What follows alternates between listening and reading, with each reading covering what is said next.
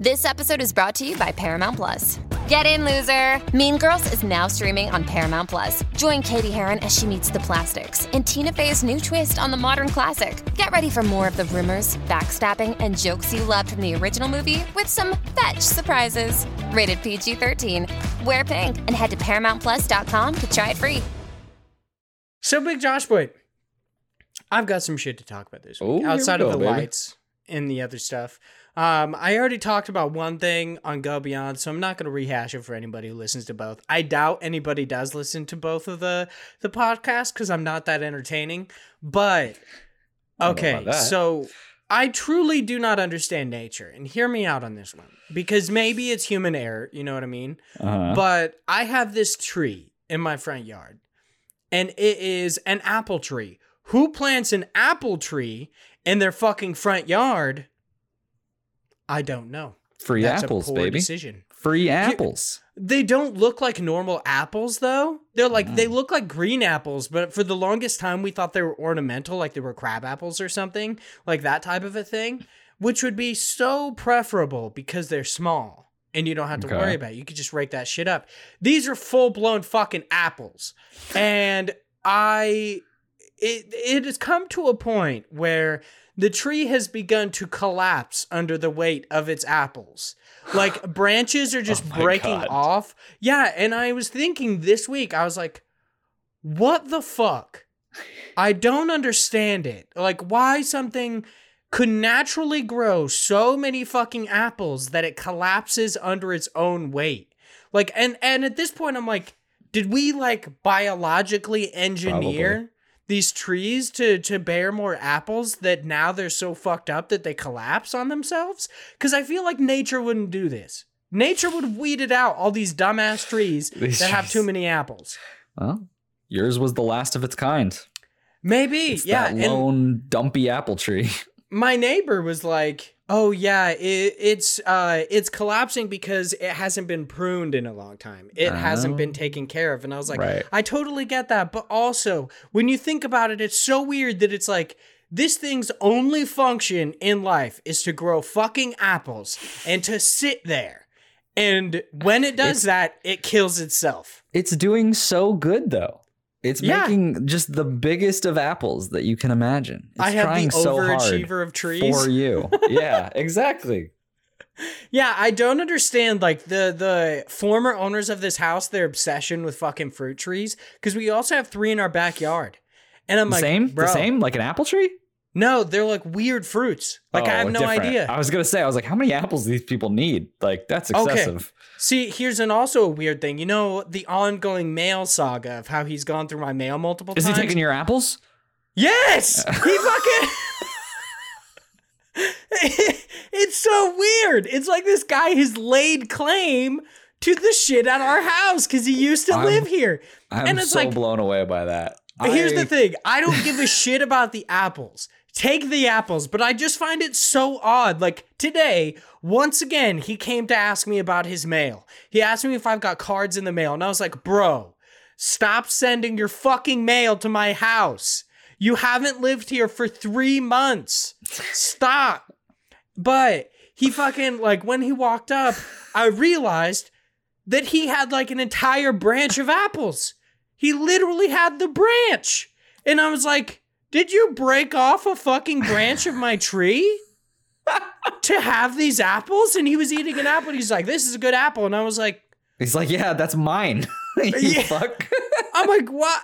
Like, I don't care, but I found that so weird. I was like, this is like a Harry Potter and the audacity of this bitch moment when I was like, you don't live here, bro. That's so crazy. I love it. This man is nuts. And yeah, he's got crazy boundary issues. You got to cut that apple tree down. See, I don't want to cut down the tree because I love trees. Personally, I adore trees. I want more trees, but I fucking hate all these dumbass apples all over my lawn. It's pissing me off. It's like my dad told me that we could possibly get a spray to keep it from bearing fruit, which sounds really fucked up. Like, I could sterilize my tree. When you think about it, that's really fucked up. But basically neutering your pet. In the same motion, I'm really sick of these fucking apples. So I'm thinking about it. You know, snip off that tree peepee. No more. I'm gonna snip that dick. I'm sick of these fucking apples. Also, yeah, I told my neighbor, I was like, yeah, whatever. That's why dogs no longer have penises. They get neutered, they just clip off the penis. They just clip off the penis. Can you imagine if that was our solution? We're just like, we can't have them fucking anymore. Just snip off the pee-pee. That's the only thing. Just take it all off. They're like, but what if they just couldn't get other creatures pregnant? Like, we remove the balls. He's like, nah. Snip it all off. Nah. Like, I don't even want them to enjoy the sexual pleasure. Just fucking take it off. I'm sick of it. You know, like, I'm sick of looking at dogs mounting other dogs. It's fucking gross. Just snip it off. It is pretty weird. I want that smooth surface. I want them Ken dogs. You know? That's good. Yeah. That's what I'm looking for.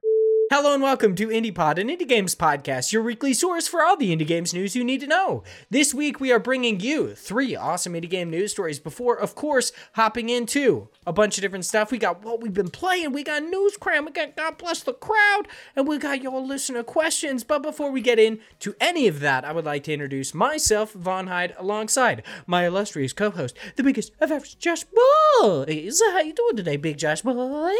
I'm doing well. At first, I said I wouldn't talk about the story on the podcast, but I'll give a little bit of it. I had one of the most eventful... After I shared my Apple story, you're just like, I feel a little braggy now. Yeah. Like, bro's bragging about how many apples he has. I'm fucking... I gotta shit on him a bit. Let me show you how many apples I can afford now. I got... So... For those listening, this is my almost birthday weekend. My birthday will be in a few days from the recording of this podcast. And so as part of my birthday weekend, my father, who loves to gamble, decided like, hey, let's go to the casino. Now, I'm not a gambling man. I honestly hate it. I'm like, because I know the odds. They're always against you and you're never going to win. Yeah, there's a section of chaos theory that says no matter what, when you gamble, eventually you will lose. Like, there's no way to guarantee you'll win. So I find that really interesting, that it's just like, there are the people who think that they can't lose while gambling if they rig a game to their favor or something. And it's like, no matter what, you will lose. It's true. But this time, did not lose. It was one of the weirdest fucking moments. I put in around $60 and it was into the slot machine, and I put in 20. Nothing happens. It's like complete, just like, this machine is not giving me anything. I put in another 20. Nothing happens. I even look at my dad at this point at $40 and I'm like, should I just go to a different machine? Should I do something different? I love that if you put in 20 and the machine's like, you owe me 40, and you're like, what? What do you mean? Already know you're gonna lose. Like, give me more. So I put in this third 20 to equal of like $60, and I hit for a couple of times, and then all of a sudden a screen flashes and I get a bunch of wild symbols everywhere, and I'm like, oh cool, something good. Like, I don't know what I'm doing or like what the lines mean, because there's like a million different ways that you can get it to pop off, and I was just like, oh, there's a couple of boxes here. So you weren't even playing like one of those weird slot machines that has like the fruit on it or whatever? That's no, I got 4 cherries. Yeah, I was playing like a weird one that had just a bunch of strange symbols, and it was like just like they're like hieroglyphics. Yes, you're playing like a fucking archaic ass like you literally. This sounds like the. I'm not even joking. This sounds like the plot to a cult film where you went into some creepy ass cave and you fucked with some like, I don't know, mystic slot machine, and you ended up selling your soul for $2,000. Like, it was great. It was great. I'm expecting you to disappear soon. Yeah, maybe. Point is, I ended up, I fucking love this moment because I had no idea what I was doing, because I don't gamble really, or I don't go to slot machines. So this number started flashing and it was like $120. And my dad's like, oh yeah, you did something. And I was like, cool. And then he turns back around and all of a sudden 2,000 also shows up on the screen, and my dad fucking loses his mind because he goes and gambles all the time, and he's never had like a jackpot like that. And I'm just this dumb kid who's just like, I guess I'll gamble for like one of the first times in a while. Like, I rarely ever do it, and I hit that, and it was like he's just like started screaming, and I was like, what, did I do good? Like, what happened? Like, what's going on? It was like the weirdest moment. But I ended up winning pretty big, which was nice, because now I'm such a fucking old person now, where I'm like, oh cool, I could fix up my backyard. It's like the dumbest. Like I was like, there wasn't anything cool, wasn't anything fun. I was just like, I can't wait to fix up my house. Like I hate being an adult, first off, but like it was such a cool moment. And it was one of those moments where I was a little nervous because I even told you about this before the recording, but a guy quickly like saw that I won from the actual place, from the casino, and walks up and he's like, I'm going to need your license and I'm going to need your social security, because they have to, if it's over a certain amount, they have to give you a W-2 and actually like tax you on it. And so I was like, okay. And so he takes my stuff and walks away, and I look at my dad, I was like, he's coming back, right? Like it was such a weird, I was like, what just fucking happened? Like I was like blown into the whole experience of it, that I was like, wait, do I just like sit here? Like, what do I do now? He's like, I need your birth certificate real quick. He just steals your identity for $2,000. It just fucking leaves. And so he leaves, he comes back, and he gives me a couple forms to sign for like the W-2 and everything.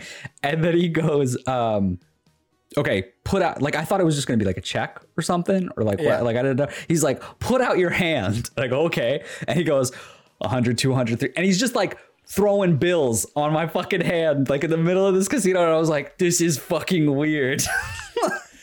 Like, I get how that would heighten the feeling of it. You're like, holy shit, he's literally putting cash in my hand. But think about leaving a casino with $2,000 in cash. Like, I would assume you'd get robbed. I told my dad, I was like, I literally have never had this much money on my person, and I don't feel comfortable. Yeah, I would sprint to the car. I would lock the doors. I'd pull out my pocket knife. Everyone who comes near me, I'd be like, get away from me. Like, it was so, it was an experience for sure. Like I obviously it's cool to win the money, because one, I don't gamble a lot anyway. So being able to stick it to the casinos was nice. But also just like the whole experience of it was one of those things where I was just like, I don't know anyone who's ever like hit a jackpot like that before. And like, I was like, oh, I could be one of those few people that could say like, oh yeah, I actually won one of these things. And my dad was like, oh, you got to come with me all the time now. You're like my lucky charm, blah, blah, blah. And I was like, yeah, no.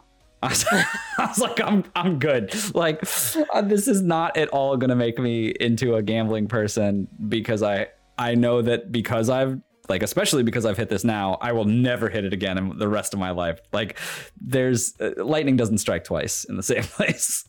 Yeah, I love that. I love the fact that you keep pointing out that your dad gambles a lot and he has yet to like win this amount. I just imagine him in that moment being like, fucking bitch. And he like, he like pushes you out of the seat and he's just like, yeah, I won $2,000. Yeah.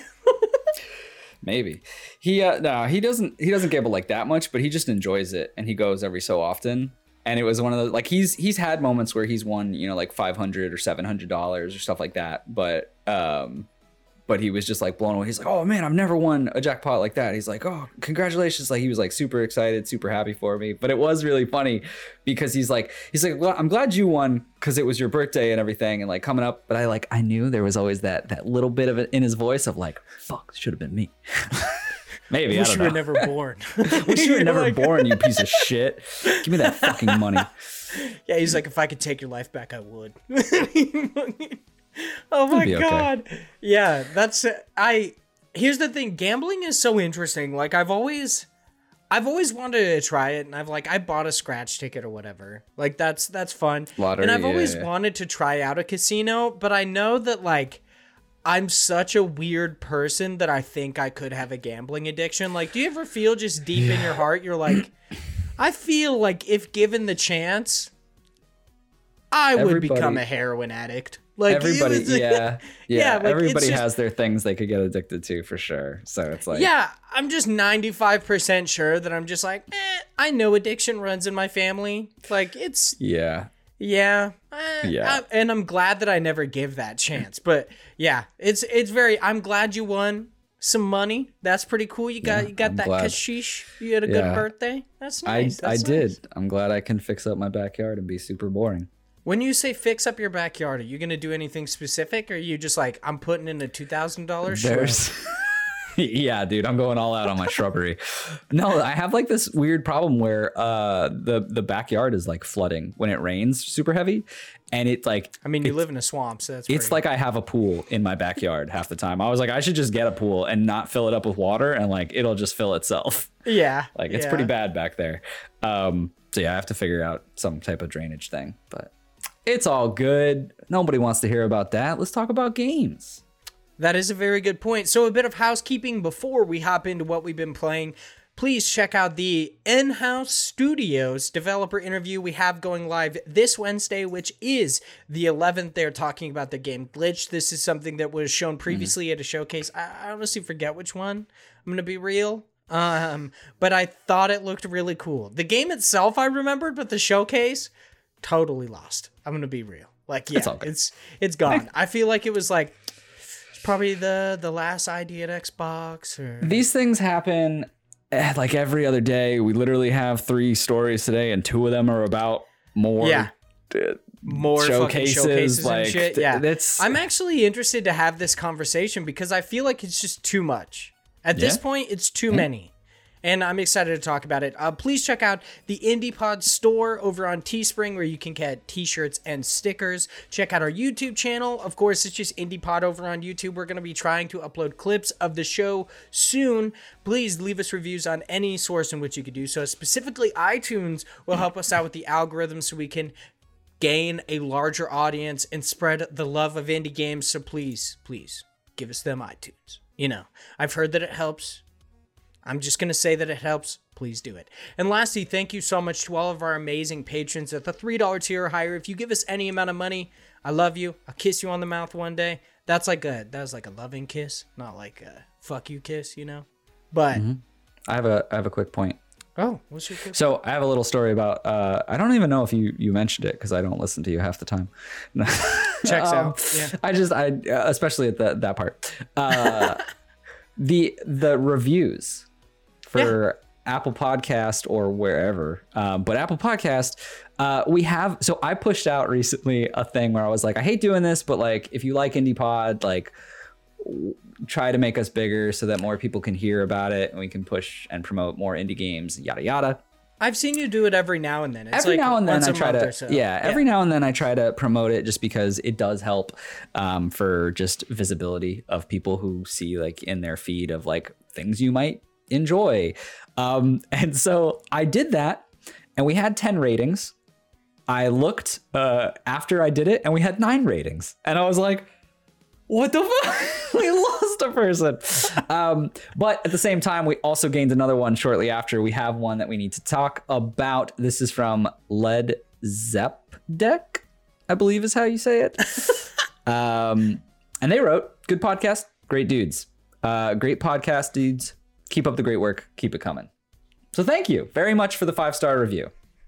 Yeah, thank you so much. That was very nice of you.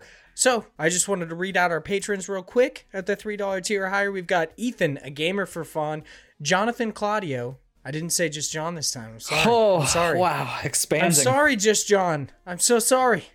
I can't believe I just did that to you. John We'll will not see stand for this. Mixomatosis, a.k.a. Mix, Zach Durham, Chase Hopkins, Philip Renshaw, the one better of Australia, Chris Penwell, go beyond. Josh Nichols, aka Active Josh, and Sam Fillion from Canada. Thank you all so much for being patrons at the $3 tier or higher. You're also amazing. And let's talk about what we've been playing.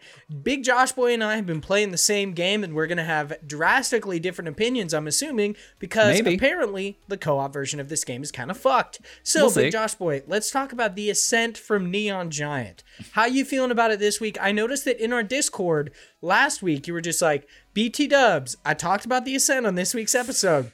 It's a bit fucked up. I'm sorry. Yeah, so here's the thing. It's a little bit of a PSA with what I talked about last week. So this game is still fun. I still enjoy it.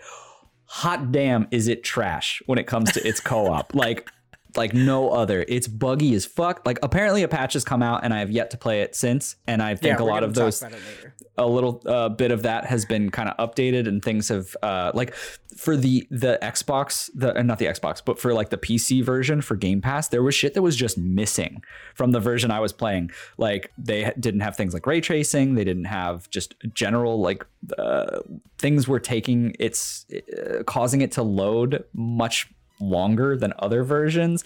Dude, my load times are so fucking long. Sometimes I'm like, this is like some Mass Effect 1 shit. It's the Game Pass version. And it's hilarious because sometimes it's literally in like an elevator, and I'm like, this is actually Mass Effect. And it goes forever, dude. Yeah. There is, especially if you're doing like crossplay, like it makes it even worse. Or if you have like multiple people, like the more people seem to like cause an issue. So when I first played this, I played with a buddy. We played and we thought it was going to be great because he played on xCloud. He played on a phone to just play from his side, and I was just using the Game Pass version. Worked totally great throughout the tutorial level and getting to the main world. The minute we started expanding and had like more people play with us and went out and did our own thing, the game just like full on turd. It was just like, we're gonna break every like 10 minutes or so. We're just gonna crash. We're just gonna make it so you can't load. We're gonna make it so one of my friend, his character lost all of his equipment. That's what I've heard, that people's entire characters have been deleted. He lost everything, but the character had all of its skill points like doubled. So it was just a much stronger version with no equipment. And I was like, okay, I guess that works for you. He's like, yeah, I'm so super strong. It's kind of cool. It's kind of cool. I was like, for some reason, so I would play on my PC, and then I was like, oh, I'll try the Xbox and see if that's any better. So I booted up my Xbox, I downloaded it, literal crash the minute I started, every 2 seconds. I was like, okay, it just doesn't work on my Xbox. I was like, this game is fucking like really pushing my patience here. It's a game that I super enjoy to the point where I love a lot of the base mechanics that are out there. I really enjoy the way it feels. I love the form of combat and having multiple people.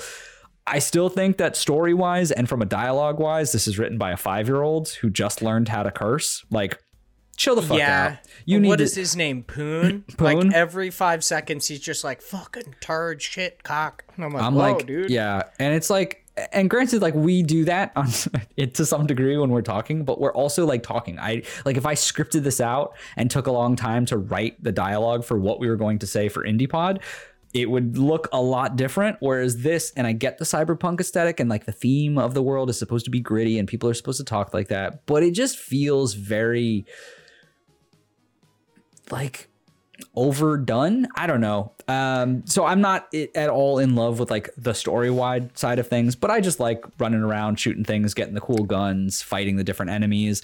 But from a co-op perspective, I have really hated this game, and it's been one of those things where I kind of put it down because I was just like, let me wait until this patch. So I need to try to get out again, and I'm hoping that sometime this week I'll have a little bit more time to play with some of my buddies to see if like, hey, the patch fixed something. Like, because at the point that it was at, like, a lot of the friends that I had who were excited about it dropped off real quick because they were like, I'm not doing this. This is awful.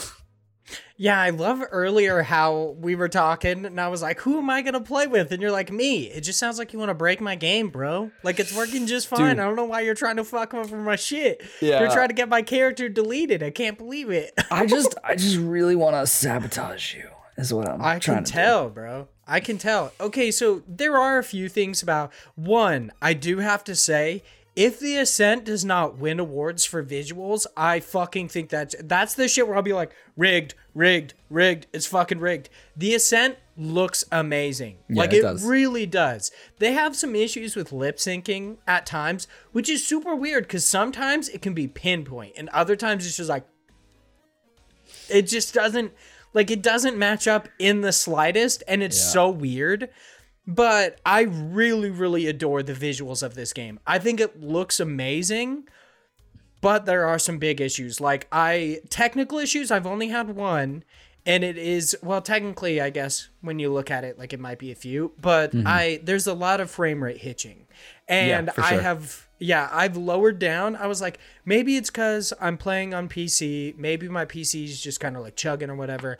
I'll lower down the shit. It still did it. So I'm like, it's not my PC. So there is that problem, but otherwise I've actually had almost no problems. There was one time where I was just like, why can I not shoot this person? They're standing in front of me. And I thought it was a tech issue, and I realized I was aiming high and they're a short character, and that's why I couldn't shoot them. It's because I was literally aiming over their head. And I was like, the aiming high mechanic is very, very cool, but it's just something that I didn't realize that I was doing. I was like, because I'm literally like pointing my gun a foot over their fucking head. Yeah, that's hilarious. One of my favorite things is when the characters will kind of they'll spawn in like the wrong area.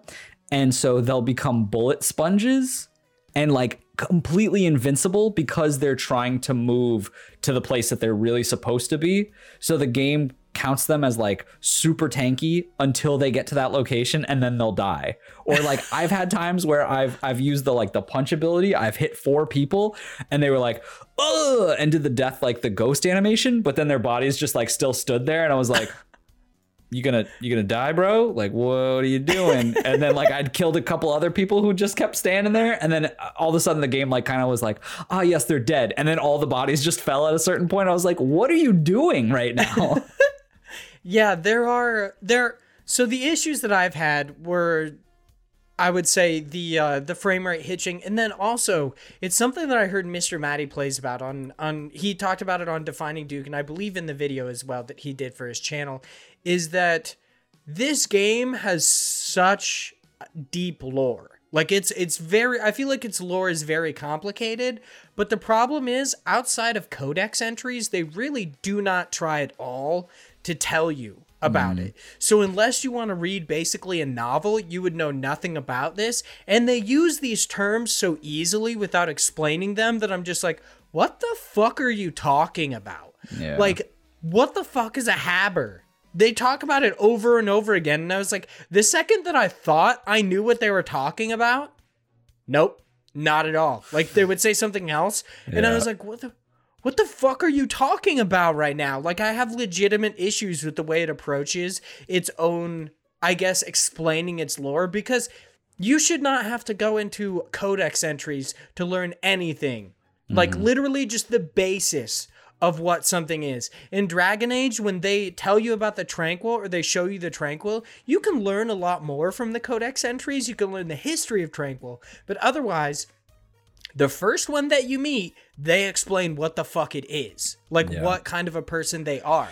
That totally makes sense. In this game, they almost don't even, like, sometimes they won't even give you a codex entry for something. Right. And they'll talk about it, and I'm like, what the fuck are you talking about? Just figure it out. Yeah, like, I guess I'll just go fuck myself. Like, I guess I'll figure out way later at the end of this mission what the hell you're talking about. Yeah. Like, I really don't get it. Another issue that I have is, like, why do I have to make a human? That legitimately bothers me. Yeah. It was a little annoying. I felt like the customization on that was pretty limited. Yeah, they have very limited customization, and I wouldn't have a problem with it if they had multiple races, because you're walking around this amazing, like, citadel with all of these different types of aliens. They're, like, really cool, and you just get to make some dumbass human, and that legitimately bothers me. I really hate it when games do that. Like, I loved Dragon Age Origin and Inquisition because it allowed you to make whatever race you wanted. They had a few that you couldn't play, but for the most part, you could play any. And obviously Dragon Age 2 is a little bit different because you had to play Hawk, so you only got to choose their gender, which is interesting in a sense as well, but because I do like Hawk's story. But like Mass Effect, you always have to play a human. There are amazing races in that. I want to play a Turian, I want to play a Quarian, I want to play a Geth, I want to play a Krogan, I want to play anything outside of a fucking human. Right. Because I know, like, the thing that annoys me most about it is, and I guess in Mass Effect this doesn't necessarily apply because it is about Commander Shepard's story, and it's about you building that story yourself. Mm-hmm. So it makes sense that they're a human because it's like, oh, I want to connect with this character. I want to connect with Shepard or Femshep. Right. Like, but in this case, you're pretty faceless. Yeah, they're nothing. They're literally nothing. They don't speak. Like, you never hear them speak. They have no backstory, literally nothing. So why the fuck can't I be a fish person? I don't get it. Yeah. Like, I want to be that rabbit with the weird, like, floppy ears with spikes on it. Dude, I want to be anything other than a fucking human. Like, why do they shoehorn you into being a human? Because it's just a skin. It's not like you'd interact in the world in a different way. Like, I've literally seen these different races in the world. They act just like fucking humans. So I don't understand why I can't just have a skin to make me look like a fish person. I really don't get it. Like, I want to look like fucking Abe Sapien from Hellboy. Why can't I? Like, it bothers me. The true struggle. I think the only other thing that I'll say about this is unfortunately, like you would never care about this because this is very much a co-op thing. But one of the things that pisses me off is from a co-op perspective and playing this game, I don't enjoy the way they did save files. I think it was a bad idea for them to do it this way. And I get some reasoning behind it of like different characters, but like when you think of Borderlands, how do they work? So when you think of Borderlands, right? You get 4 people to play and you play through. As long as you played through from the very beginning or like from a certain checkpoint of like you started XYZ quest, you get the check mark that you've completed this quest. You've completed the story. What this means is if I start a game, but I don't start the save file and I just create a character and join someone's game and play through 2 hours of the game, right? Mm-hmm. If I then say, oh, my friend isn't online, I want to play the game, let me start that game, I can't play that character in that world. I then have to start a totally new save file and play all of those 2 hours again, but can use that character if I want. So the characters are interchangeable to the story. Like you can put them in a new story and play as that character in multiple stories, but progression does not save other than for the person who started the game. And I think that is a huge oversight because it's super annoying because there's a lot of like almost reserve from me to keep playing because now a buddy of mine has gotten farther and like I'm way back because I have to start and go through to a certain point to get through the story. Otherwise, just follow him every time he logs on, which isn't always feasible either. Yeah, that's the only instance that I've had that's similar to that is like when I played Outriders. When it first came out, it has a very similar thing where you basically just play someone else's story, and if you complete a quest, it doesn't complete it for you, so you have to do it again if you want to do it in single player. Which I think is so dumb.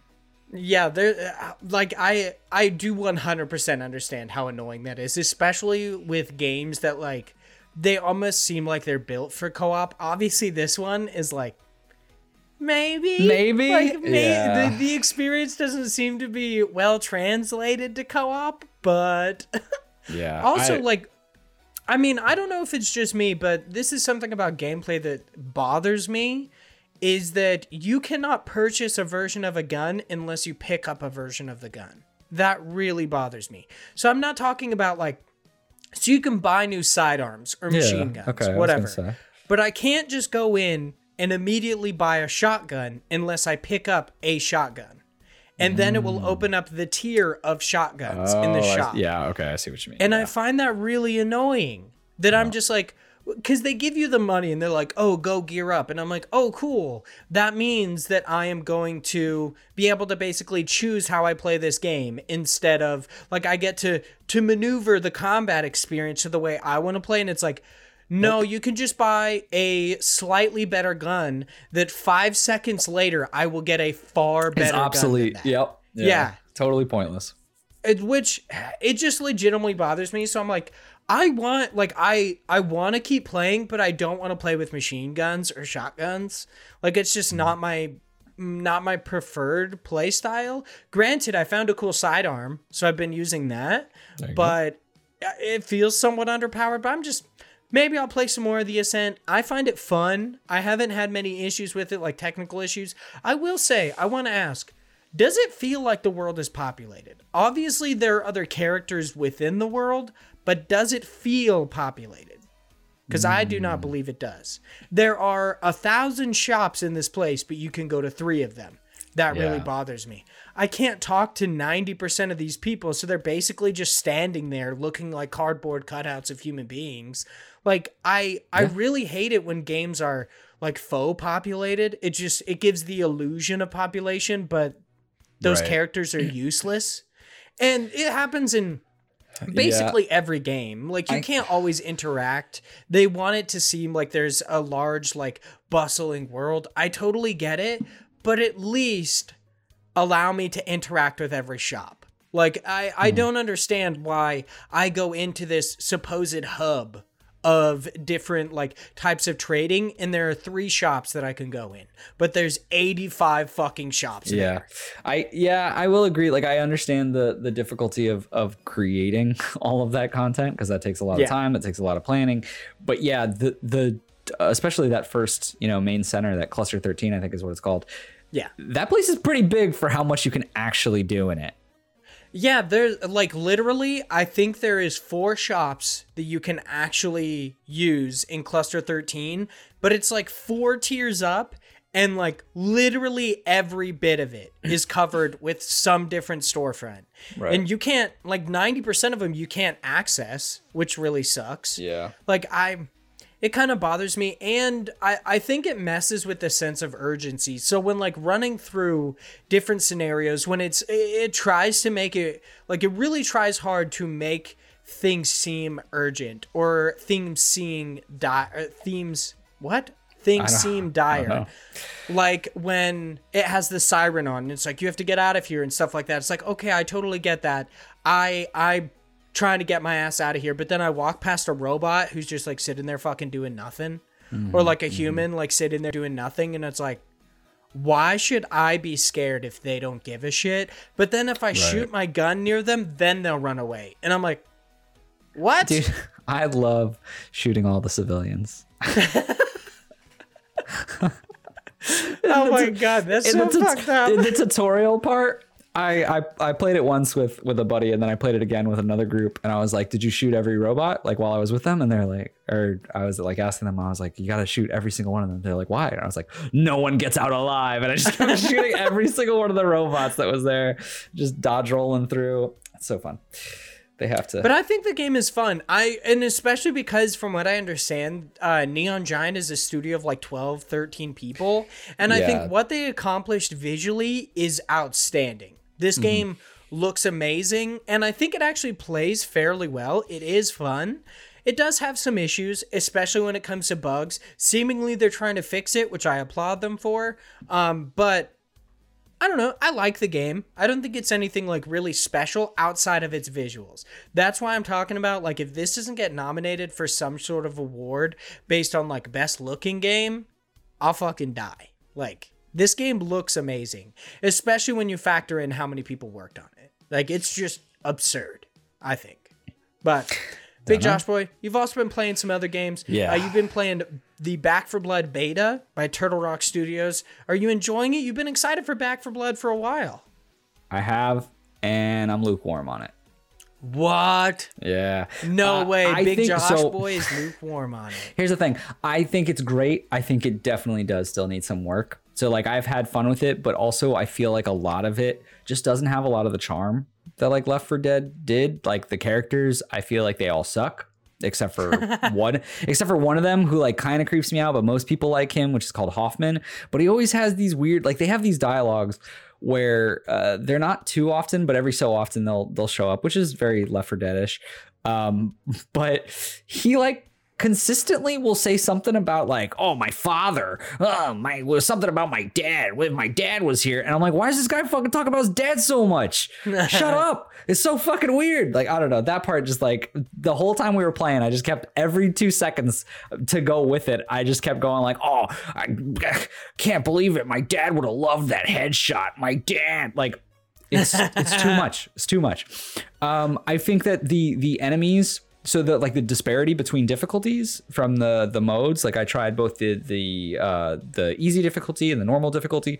I think the difference between them is like abysmal. Like I do not know why there's so much of a gap, because easy is like, wow, are there zombies in this world, or are we just fucking having a picnic here? Whereas the normal difficulty is like just waves and waves of special zombies, and they seem to be bullet sponges. And I'm like, what is fucking... And so the reason why I say that is just because the enemies and the specials, the way the maps are designed, at least for most of them, their corridors are way too tight. And you like the specials are made to juke. You have an enemy who's literally, he's only got one weak point. He walks towards you. It's behind him. He's got this big arm that he smashes down. And the whole point is so that you kind of like wait for him to hit you. But his window of like hitting you is so big that it's like impossible unless you juke around him. But all these tight corridors don't allow for that. So it's super annoying, I thought, to the point of like, yes, I understand a little bit of this is, Josh, you just got to get good. Like you just have to understand the game. And I think some of it also comes with this card system that they're playing into, which like as you play more, you progress and get more cards, which are better and give you more stats and things like that. So maybe there's like an element of like keep playing so you get better cards, and then you could try the harder levels, which is like fine, but like that's not what I'm looking for with this game. And so to some degree, yes, this is Josh, shut up and get better. But to another degree, I think that it's just not as well designed to deal with what type of specials you're throwing my way. And they don't feel like different. I don't know, like granted, like more Left 4 Dead is great, but like a lot of these specials that they're showing are like giving to us in this run through are like the same thing with just a different name. It's just like, oh, this is a boomer, but it's an exploder. It goes to you and it explodes. It's like, sounds similar. And then there's like a hunter-esque one called a Hoffer, and it like it'll jump at you and kind of like slash at you, or it'll spit at you for stingers, which they just seem like they spit at you, like cool. And then you have a puker, which I don't know what the actual name of it is. I just have these shorthands for them, but a puker, which is just like, it's a spitter in Left 4 Dead. And so like, it's very similar in a lot of ways. And I think, yes, that is obviously the point, but a lot of the like the map design, a lot of the character, like the actual enemy, like their special traits don't feel as like as unique. Like it just feels kind of like it washes out, if that makes sense in the grand scheme of things.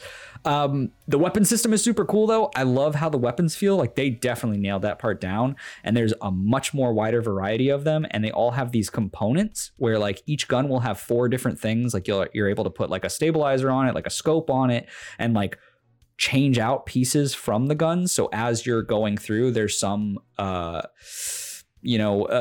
incentive to constantly drop a gun and pick up a new one that might have different components, or to buy in and buy new components at these shops that they give you at the start of each level. They now have trauma damage, which I think is super cool, but can be like really hard to deal with at certain points, where it's just like health that goes against your max health that you just cannot get up. And it's just like, oh, you used to be at 100 health, now you're at 20, and that's your max. And it's like, cool. And you just have to wait until you get to a healing station, which is pretty scarce unless you're playing on easy mode. And then it's like, hey, did you turn a corner? Here's a healing station, which I'm like, what are you doing? Like, so I don't know. There's certain things. The versus mode sucks. I don't like it. It's just a spawning. Is that area. Is that the asymmetric multiplayer when somebody would play the zombies and fight you? So yes, so it is, but it's not a campaign. So, and there's many talks about like why they did this, and developers came out to talk about it. But like the versus isn't the campaign and people just attacking you. It's more like kind of like a battle royale of like, here's a little map, and there's waves of zombies that show up. And as that's happening, and you're fighting these zombies in a small area, just people are the specials, and they just attack you, and it's like, how long can you survive? And then you go, that's interesting. Based on it's pretty good, but like the matchmaking sucks, and because of that, I kept getting it where it would be like the 4 of us and 2 people, and we'd be like, who's gonna win? I wonder. It's little things where it's like I'm lukewarm on it because I just don't know that it's gonna be everything that I'm looking for when it first comes out. But I did enjoy a lot of the new changes, like the card system. I thought was cool because it just cards adds to. I mean, I think it's in some cases like useless, and in some cases it's cool because it just adds a little flair. Like I like the card system where it'll give you random like negative cards or things like challenges, which they're not even cards. Like I don't know why they deemed them as cards. They should have just called them traits. But it'll be something like, this level spawns and you get a random thing that says like, oh, here's your challenge card. It's like a mist and everything is like low visibility in the map. Or here's like an incentive to get extra gold that you can buy stuff with if you don't trigger any security doors or scare any birds that'll trigger hordes to attack you and stuff like that. So it's like little just challenges in the midst of everything that is also randomly changing throughout the game. I don't know. There's a few things that like I feel like they need to really tweak, and things that I'm not as crazy about. But also I think maybe it's just I need more time with it. I don't think I'm going to play more of the beta. I'm just going to wait until it like officially comes out. But the one major thing with the cards that I think is kind of annoying is if they really are incentivizing you to play more to get better cards so you can then go to the higher levels. Like I hope it's just me being shitty and I'll get better by playing. rather than it being incentivized to be like, play so you can get the cards to then be able to do things. Because then I'm just like, you're just wasting my time. Like you're making me go to these lower levels when I don't want to do that just to get these cards that I could just like. In some cases, I do agree with people of just being like, this part doesn't need to be in this game. Okay. All right. I don't know. Mixed views. I'm excited still for it to come out though. I haven't heard really anybody talking about, I mean, I should say I'm not looking for any sort of like Back 4 Blood content. So I feel like I'm not saying that it doesn't exist. I just haven't heard anybody really talking about the beta yet. So I'm interested to see how viewpoints differ, because it seems like a lot of people are very excited for Back 4 Blood. Everyone I've seen from like the media side loves this game. And so I was so blown away when I took a look at it and I was like, there's work that needs to be done. Like, and granted, maybe you're just too good at the game. Everybody else is feeling that easy mode is just the right difficulty, and you're like, nah, dude, I'm God over here. I'm obliterating zombies like fucking katana through butter. Definitely not. You were talking about the characters. Do they play differently, or are they basically like in Left 4 Dead where they are just the same? Very similar. Each character, the main difference is they have a character card that gets added to your group, and based on that, they'll have certain different abilities or certain different like benefits, if you will. Like there's one, Hoffman has this thing where when he's killing people, it'll like drop ammo.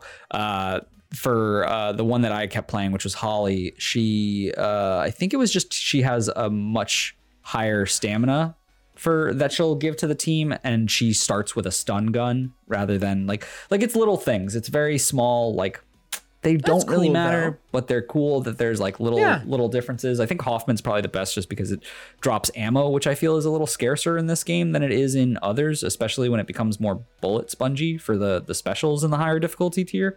But that being said, it's like it still feels about the same, where like it's not going to drastically change your game, but there are small differences, and it really will become probably that more of like, who do you enjoy more from a character perspective?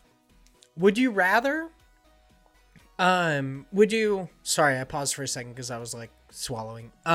Would you rather it really leaned into the characters playing differently? Like, did you ever play Evolve, Turtle Rock's last game? No, I didn't. I honestly though, like from the just main idea of it, I think that it's probably better they don't. Okay.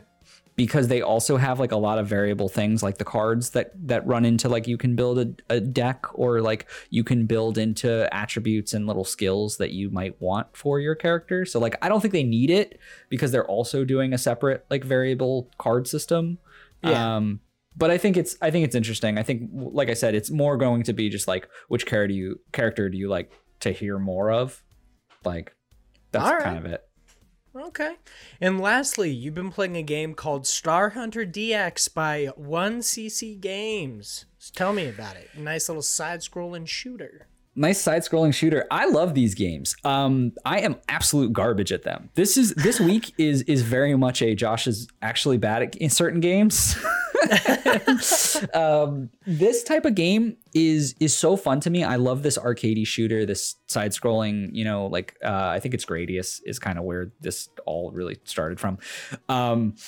It's very much just a modernized version of that, where you have 3 different characters that you can choose from that all have slightly different abilities. Like you have one person who has like a widespread gun. You have another, which is like a robot who has a targeted system where the bullets will like kind of track towards enemies.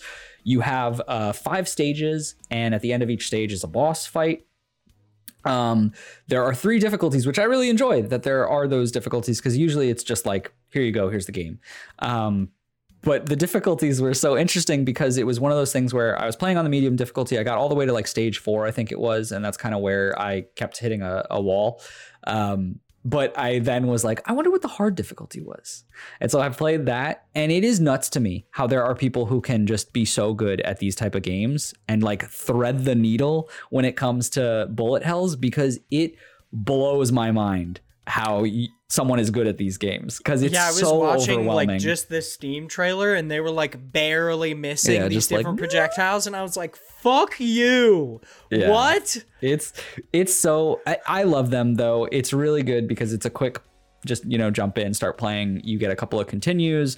You have these different characters, which are slightly different. You have the stages and the bosses, and there's like little cutscenes, but you could turn it off if you don't want it, which I thought was a great little addition, because after a while you're like, all right, you say the same thing each time. Like, let's go.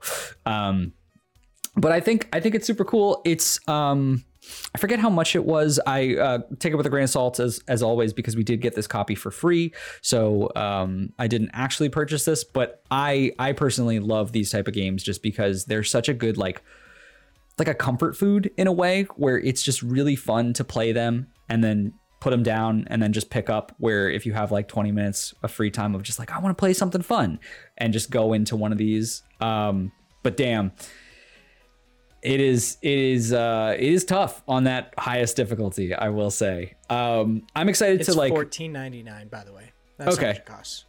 Yeah, I think that's reasonable. It's a little higher for how much, but like for the people that really love these type of games, I think it's still worth it, because it's the animation to it is super nice. Like I really think it looks gorgeous. And it's good. Like if you enjoy this style of game, like pick it up. That's really like, I don't think this is going to break anyone's mind when it comes to like, it's not doing anything that's, like revolutionary. That's the word. Something. It's not doing anything that's going to blow you away from a perspective of like, wow, we've never seen this before. But what it does is it fits in that genre and does what that genre does well. And so I think that if you aren't into these type of games, you're probably not going to like this, but you might, because they have that easier version, which can cater to the people who do struggle with that crazy bullet hell feeling. Like it is a much different feeling. So I wouldn't be discouraged if it's maybe not your biggest genre of choice, just because they're hard games, because there are more accessible versions in there. That's all I wanted to say about that one. I think it's a smaller, just fun game that people should check out. All right. Speaking of things people should check out, our first main news story for today actually comes by way of IGN, where it is reported, by the way, this is written by Matt T.M. Kim, and it is reported that a new ID at Xbox Game Showcase premieres next week on Twitch, specifically on August 10th, starting at 9 a.m. PT, 12 p.m. ET. Xbox will stream another ID at Xbox Showcase on Twitch, where will feature several indie games, new announced, and updates on titles like The Artful Escape, Ollie Ollie World, and more. As with the last show, you can catch this stream on the official Twitch gaming channel or the official Xbox Twitch channel. I wanted to bring this up just to make sure that everybody knows there's going to be a new ID at Xbox. Obviously, the time that this goes live, you can pretty much just catch the VOD, the video, like the video on demand of this. Sadly, this is coming at kind of a poor time, but for our patrons, it's possible, depending on how early they listen to this, they could actually check it out over on Twitch. True. The one thing I do want to ask you about is an idea of seeing a game too often. So 12 minutes? Oh, no, not actually 12 minutes, but that is interesting. 12 minutes is also a good point, is that when The Artful Escape was originally announced, we saw very little of it. Everybody got really excited, and then the game basically went radio silent for years. Like, we got nothing. We got no release date, no anything. And then last week, we talked about how in the Annapurna Interactive Showcase, we saw The Artful Escape, we saw an extended trailer, and we also got a release date. And now, less than like a week, 2 weeks later, maybe, depending on specific times, I might be wrong, we see The Artful Escape again. And I totally get, it's been quiet for a long time. Maybe, like, the Annapurna Interactive Showcase might be a niche thing. But I would not say that ID at Xbox is not niche either. So I find it just really odd that there are certain games that I feel like they just want to show over and over again. Like, do you think it's possible to show a game too much at this point? And The Artful Escape might be a bad way to say, a bad example, because, like I said, it went radio silent for a long time, but 12 minutes is a really good example, because I feel like that's shown every showcase. It's all the time. Yes, for us. No, for everyone else. Now, here's what I mean by that is, yes, I think that we have seen these things back to back and we're like, okay, we get it. But here's the thing. If you're not like dialed in to this, or you're not like us who are looking for these articles, looking for this news and constantly talking about it, you're probably just someone who probably has no idea what the Annapurna showcase was, never heard about it, because there's probably a lot of people who are just like, I don't know what this is, or never heard anything of it. Whereas Xbox, ID at Xbox is much bigger, because Xbox, Microsoft is they have more reach when it comes to pushing these different games. So I don't think so at all. I think that it is in some cases for gamers who are, or, people from media who are more in tune with this, can get kind of exhausted from it, because they're like, yeah, we get it. We've seen it in the last 3 showcases. And this does happen a lot for usually companies with bigger reach or bigger budgets, because they're able to like push them into multiple things and categories. But I don't think it's the wrong thing, because like at the end of the day, all they care about is showing it to as many people as they can. And if that burns a little bit of a bridge with people who are like, I've already seen this, they'll just tune out, but they know that it's there, right? Whereas the person who didn't watch all of the interactives and showcases that are out there, they might see this one and then know about it.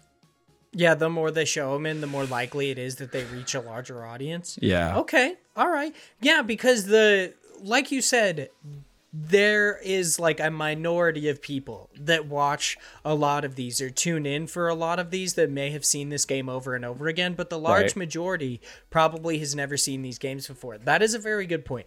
I wanted to be clear. I was never on the other point of this. I just found it a little bit weird that like we heard nothing from The Artful Escape for years, and then finally we get trailer after trailer, and I'm like, what? And I think that's so a different, weird, I think that's a different thing. And I think honestly, to your point of like bringing it up and raising like a little bit of a concern, is that I think that developers probably should be a little more quiet at the start, and then do this of like, we got all this crap, like, here you go, because it's closer to the date. Whereas when they do that more of like, they message something, like it's the same idea of like, a bigger example, Metroid 4.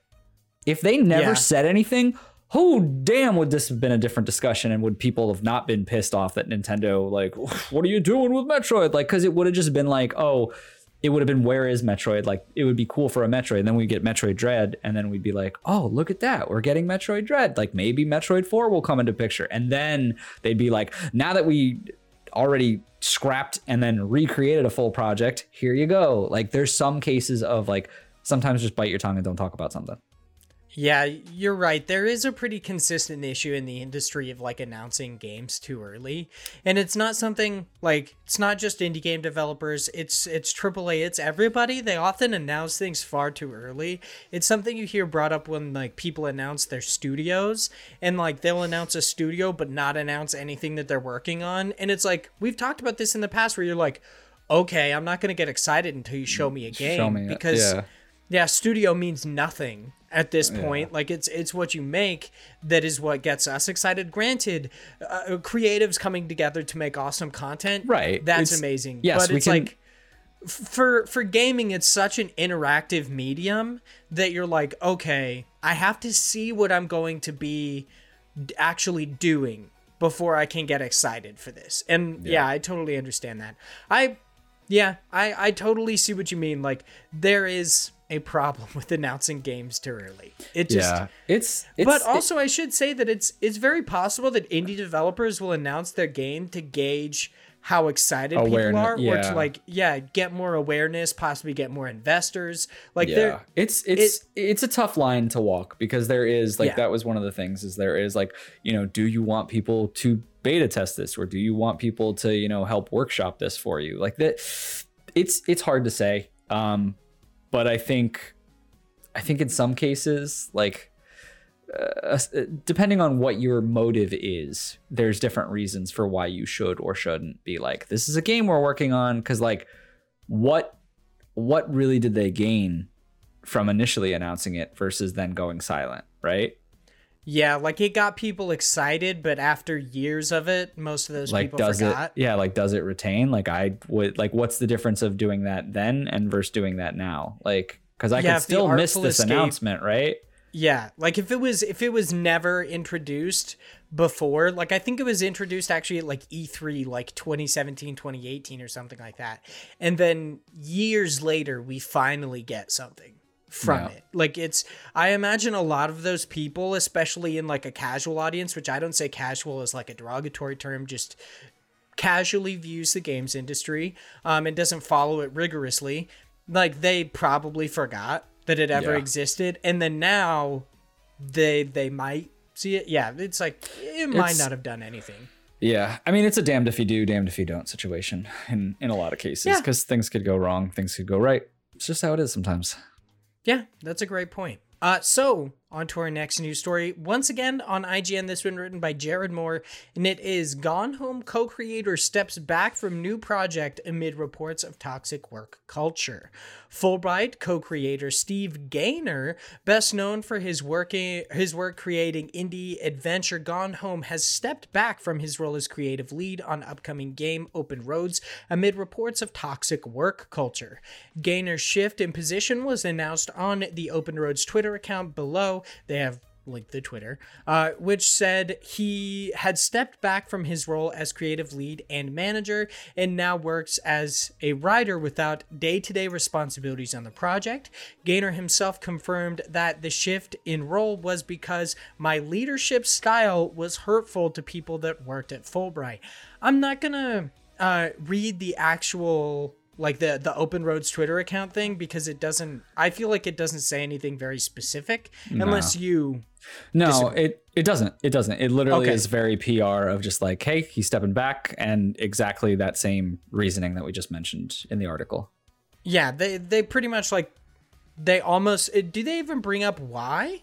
As such, Fulbright's co-creator Steve Gaynor has stepped back from his role as creative lead. Nope. It just says that he did it. So they did this like shortly before the Polygon article that had all of this came out, like just before it. So it was almost like it seems very much like a step of like protecting themselves in a way. Seems like damage control. Yeah, and then that article went live a little bit later, and then Steve Gaynor eventually, posted on Twitter like more about kind of the situation of like where his take on it anyway. Okay. All right. So speaking to Polygon, 12 former employees of the company reportedly said that their decision to leave was at last part due to Gaynor's behavior towards staff and in particular women on the team. In the article, Polygon reported that staff spoke anonymously out of fear of retaliation, describing the work environment at Fulbright as being controlling, with work feeling undermined and demeaned by Gaynor. The former said that they hadn't experienced or been witness to sexual harassment or explicit sexism, but that hidden behind a veneer of inclusivity, members of the team were subject to the studio's toxic culture, with women repetitively broken down by microaggressions.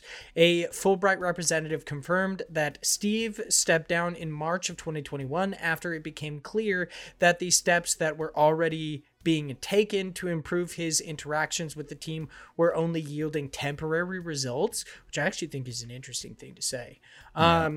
On Gaynor's Twitter thread on the subject said that stepping back from the role was giving him space and perspective to see how his role needed to change and how he needs to learn and improve as part of a team. He then closed his statement by saying that he's stepping back from the day-to-day development of Open Roads and was the right thing to do.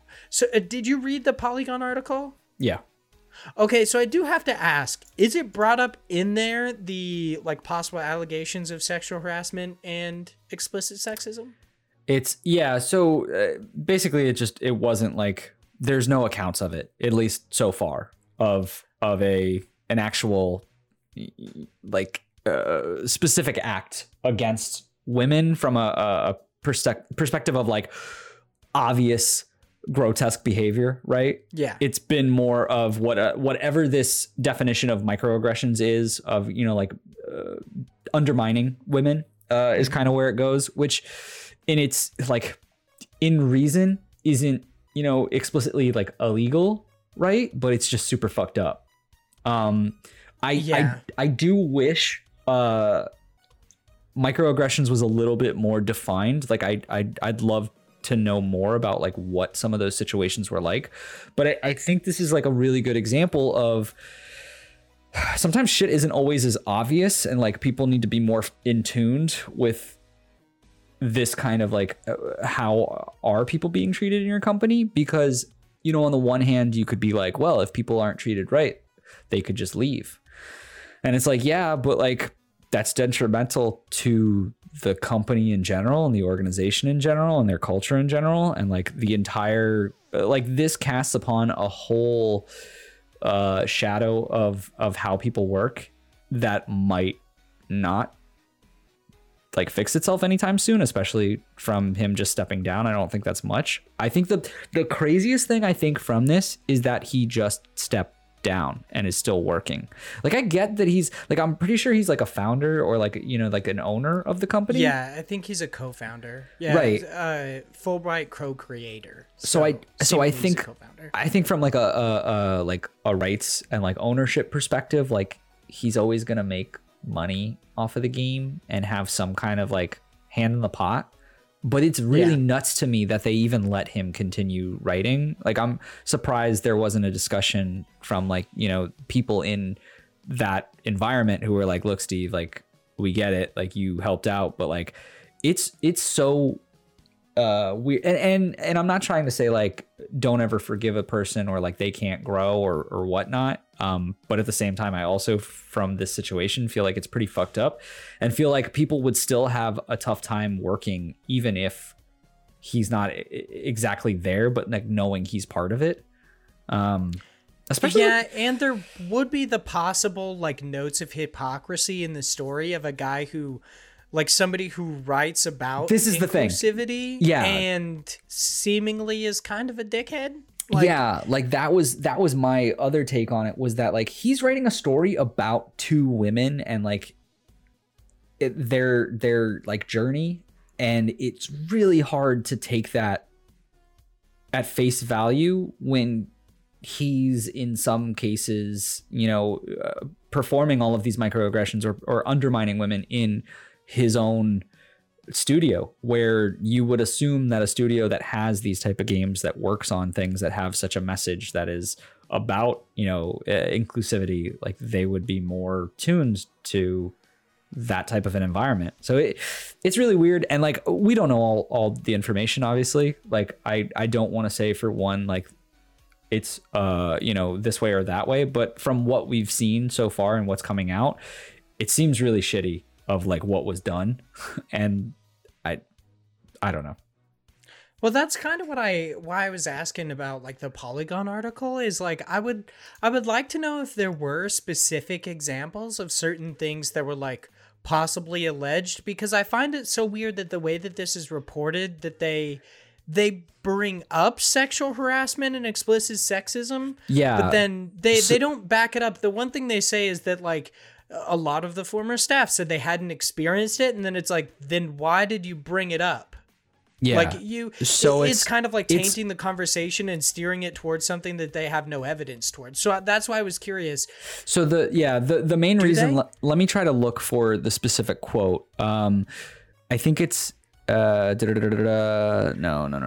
So the idea behind it was that someone inside the company saw the report that came out about another incident that had happened where someone had done something that was like, you know, to that illicit, like very inappropriate conduct, and had said to him, to Steve, that like, it's worrying me that this could happen to our company because there are similarities in the story. And they just use that very like vague kind of language to compare Steve to this other person who got in trouble. And because of that, there's a lot of like speculation on that, but it's not explicitly said that like he did one thing or another.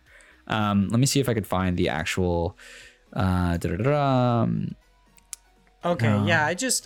found that so weird that that's included, because mostly I feel like this dispute should be about the toxic work culture, like him seemingly being a dick and undermining and demeaning people. Yeah. But I feel like bringing up the sexual harassment and explicit sexism is a little bit odd if they like They're just like, there are not even necessarily rumors about it. It's just like, I've heard a rumor of a rumor that maybe he did something that might have been similar to that. Yeah. So here's the quote from the Polygon article. One former employee said she approached Gaynor after reading a gamesindustry.biz report regarding seasoned developer Scavenger Studio. She told Polygon she saw similarities between Scavenger Studio creative director Simon Darvieu and Gaynor. While the allegations regarding, and this is in parentheses, while the allegations regarding Darvieu, including sexual harassment and groping, no claims of physical conduct have been made against Gaynor. The former employee said she warned Gaynor that a similar report could eventually surface about him. And so she, this is in quotes, the team was already in consultation training for communication for the team due to another former employee quitting because of him, she said. And I told him I have these concerns. When I read this article, I saw a lot of parallels, not one-to-one, but a lot of parallels. So this is very vague. Yeah, this is very vague, but that's kind of where this comes from, is that a person in the workspace compares him to an individual from another studio that had these kind of allegations. And so it might just be that he's doing fucked up shit, right? He's undermining people. There's talks in here in the article of like his go-to weapon was to laugh at people's opinions and embarrass them in front of other people. There's like, this is a dick move. Yeah, which is a dick move. Like there's a lot of those type of moments in this article of like people anecdotally saying like, I felt undermined and I felt like shit because he's just an asshole, right? But it was that comparison, I think, from that one individual that's kind of started this conversation. And once again, I don't know if that, means anything or if that equates to anything, but that seems to be where it kind of strung from. I think the most interesting part about this article, though, from a Polygon perspective, is they bring up a point about indie devs that I really haven't thought about in a lot of cases, because many of the times they are smaller teams that are just kind of working on a game, right? Yeah. There's no like major HR function. Like you think of a big company, there is an HR department. There is a person that you go to talk about. There's a formalized plan, for the most part, of a way that you complain and you report about a situation. And they talk about in here, many of the people reported like, hey, I don't know who to go to, or there's no structure to complain about this person because they're just on top and there's no like HR. Like, what do you do? Yeah, there's like nothing you can do about it when the studio head is literally the creator. That's like nobody above them. So it's like, right. How do you change somebody's behavior who literally holds your job in their hands? Yeah. And so it's a lot of just controlling power. And so it becomes this point of like people need to do better by their employees and need to understand that like, you don't need to be a dick to, have an opinion or get your point across. And like, especially if you're doing that to a specific gender or specific anything, like any type of, characteristic, there shouldn't be a reason why you're singling out a certain person or a certain group of people. Cause it's fucked up. But from like the actual like sexual charges or things like that, there's no, at least from my point of what I've seen, no, factual evidence of that. Yeah. The only reason I brought it up is like, I wanted to be clear that I don't think anybody should, I guess, in a sense, like jump to conclusions currently, because seemingly there's no evidence of this yet. So I don't want anybody thinking that like this guy is a sexual predator or anything like that. It's very possible that he's just an asshole. Like, and that's a far different thing than being a sexual predator. I found it a little bit odd that it was like frequently, or that it was like kind of brought up at all in it. Yeah. But I mean, I wanted to be clear about that. Not defending him, not doing anything. Just wanted to be like, hey, he might not be a sexual predator. So let's hold back. Let's kind of like suspend disbelief until we get any sort of confirmation about this. Once again, I do find it really weird, like you do, that he was just made a writer, because it's like, what kind of repercussion is that for shitty actions? Yeah, I get that it's kind of tough, especially since he's like the co-founder, but I feel like, and I've heard this from, I think it was GameSpot After Dark, of like that Annapurna is also, and it was mentioned in the article, Annapurna is stepping in to a degree where they're monitoring the situation, and it was probably them who like kind of was like also pushing for him to be kind of like pushed down a peg. I'm interested to see if like after this game is done, if he has any place within that company afterwards. Yeah, like he writes on Open Roads, but then afterwards he steps down from Fulbright in general. That would be really interesting. That's a good point. There is like one thing you brought up, the like HR function in like indie development. It is kind of interesting that the more and more HR is brought up within the games industry, it seems like they're basically their primary function is not to help individuals within companies, but to make sure the company isn't liable for anything that people do within it. It's like it's so weird that HR has, like, why are you calling it human resources? That's not what it is. It's really not. It's like old you go to terminology. HR to complain. Yeah, you go to HR to complain and really nothing happens. Like in my first job, I worked at an arcade and my boss threatened to break my arm. So I complained to HR, and it was literally like the owner had a short conversation with me about it. And he was like, "What do you want me to do?" And I was like, I don't know. Like, he threatened to break my arm. Why are you asking me? Like, I was just letting you know. And they kind of like, it was very weird, like putting me out, being like, how are we supposed to like do anything for him? So I just find HR so weird. But yeah, I mean, that is a good point. I feel like it would be especially hard in indie development. Yeah, for sure. I mean, yeah, there's a flip side to that, right? Where like just having an HR group or a person who's dedicated to that might not equate to helping out at all, right? But it's also something that, like, I don't know, maybe it comes into the question of like unions and things like that, of like, how do we have some kind of like fallback for people who are in situations like this? It's a bigger discussion, obviously. Yeah, you'd think there'd be somebody, and I once again, I don't think that this should be like HR's job, because I feel like that's a misrepresented position. But you think that there should be this role in game development that should be like, I guess, I don't know, like a compliance czar, in a sense, where it's like, we are literally just here to make sure you comply with normal human decency, that you're not a piece of shit, that you do this stuff. But it's also like, that'd be great, but like, it'd be very hard for indie teams for somebody how much money does an indie team have, and how many people do they have? Like, they're also in a lot of cases not going to even think about that, and then it just becomes one of these situations where it's like, should have been better. Yeah, you would think that the games industry, since it's such a team effort, that it would behoove the industry as a whole to actually implement some sort of like an organization that did this, like whether it's nonprofit or something else that goes through woke culture and make sure they're good. Because if your company runs well and is like a well-oiled machine and nobody's got beef with another, you'd think they'd make better games. Like you'd think that they might make a better product because they're happy and they're healthy and they don't have like, they're not a fucking misogynist or some shit. Like, or at least dominated by one. I don't know. Yeah. I'm just kind of talking out my ass, but I think it is like a good idea for somebody to do this. But I guess that might be the function of a union.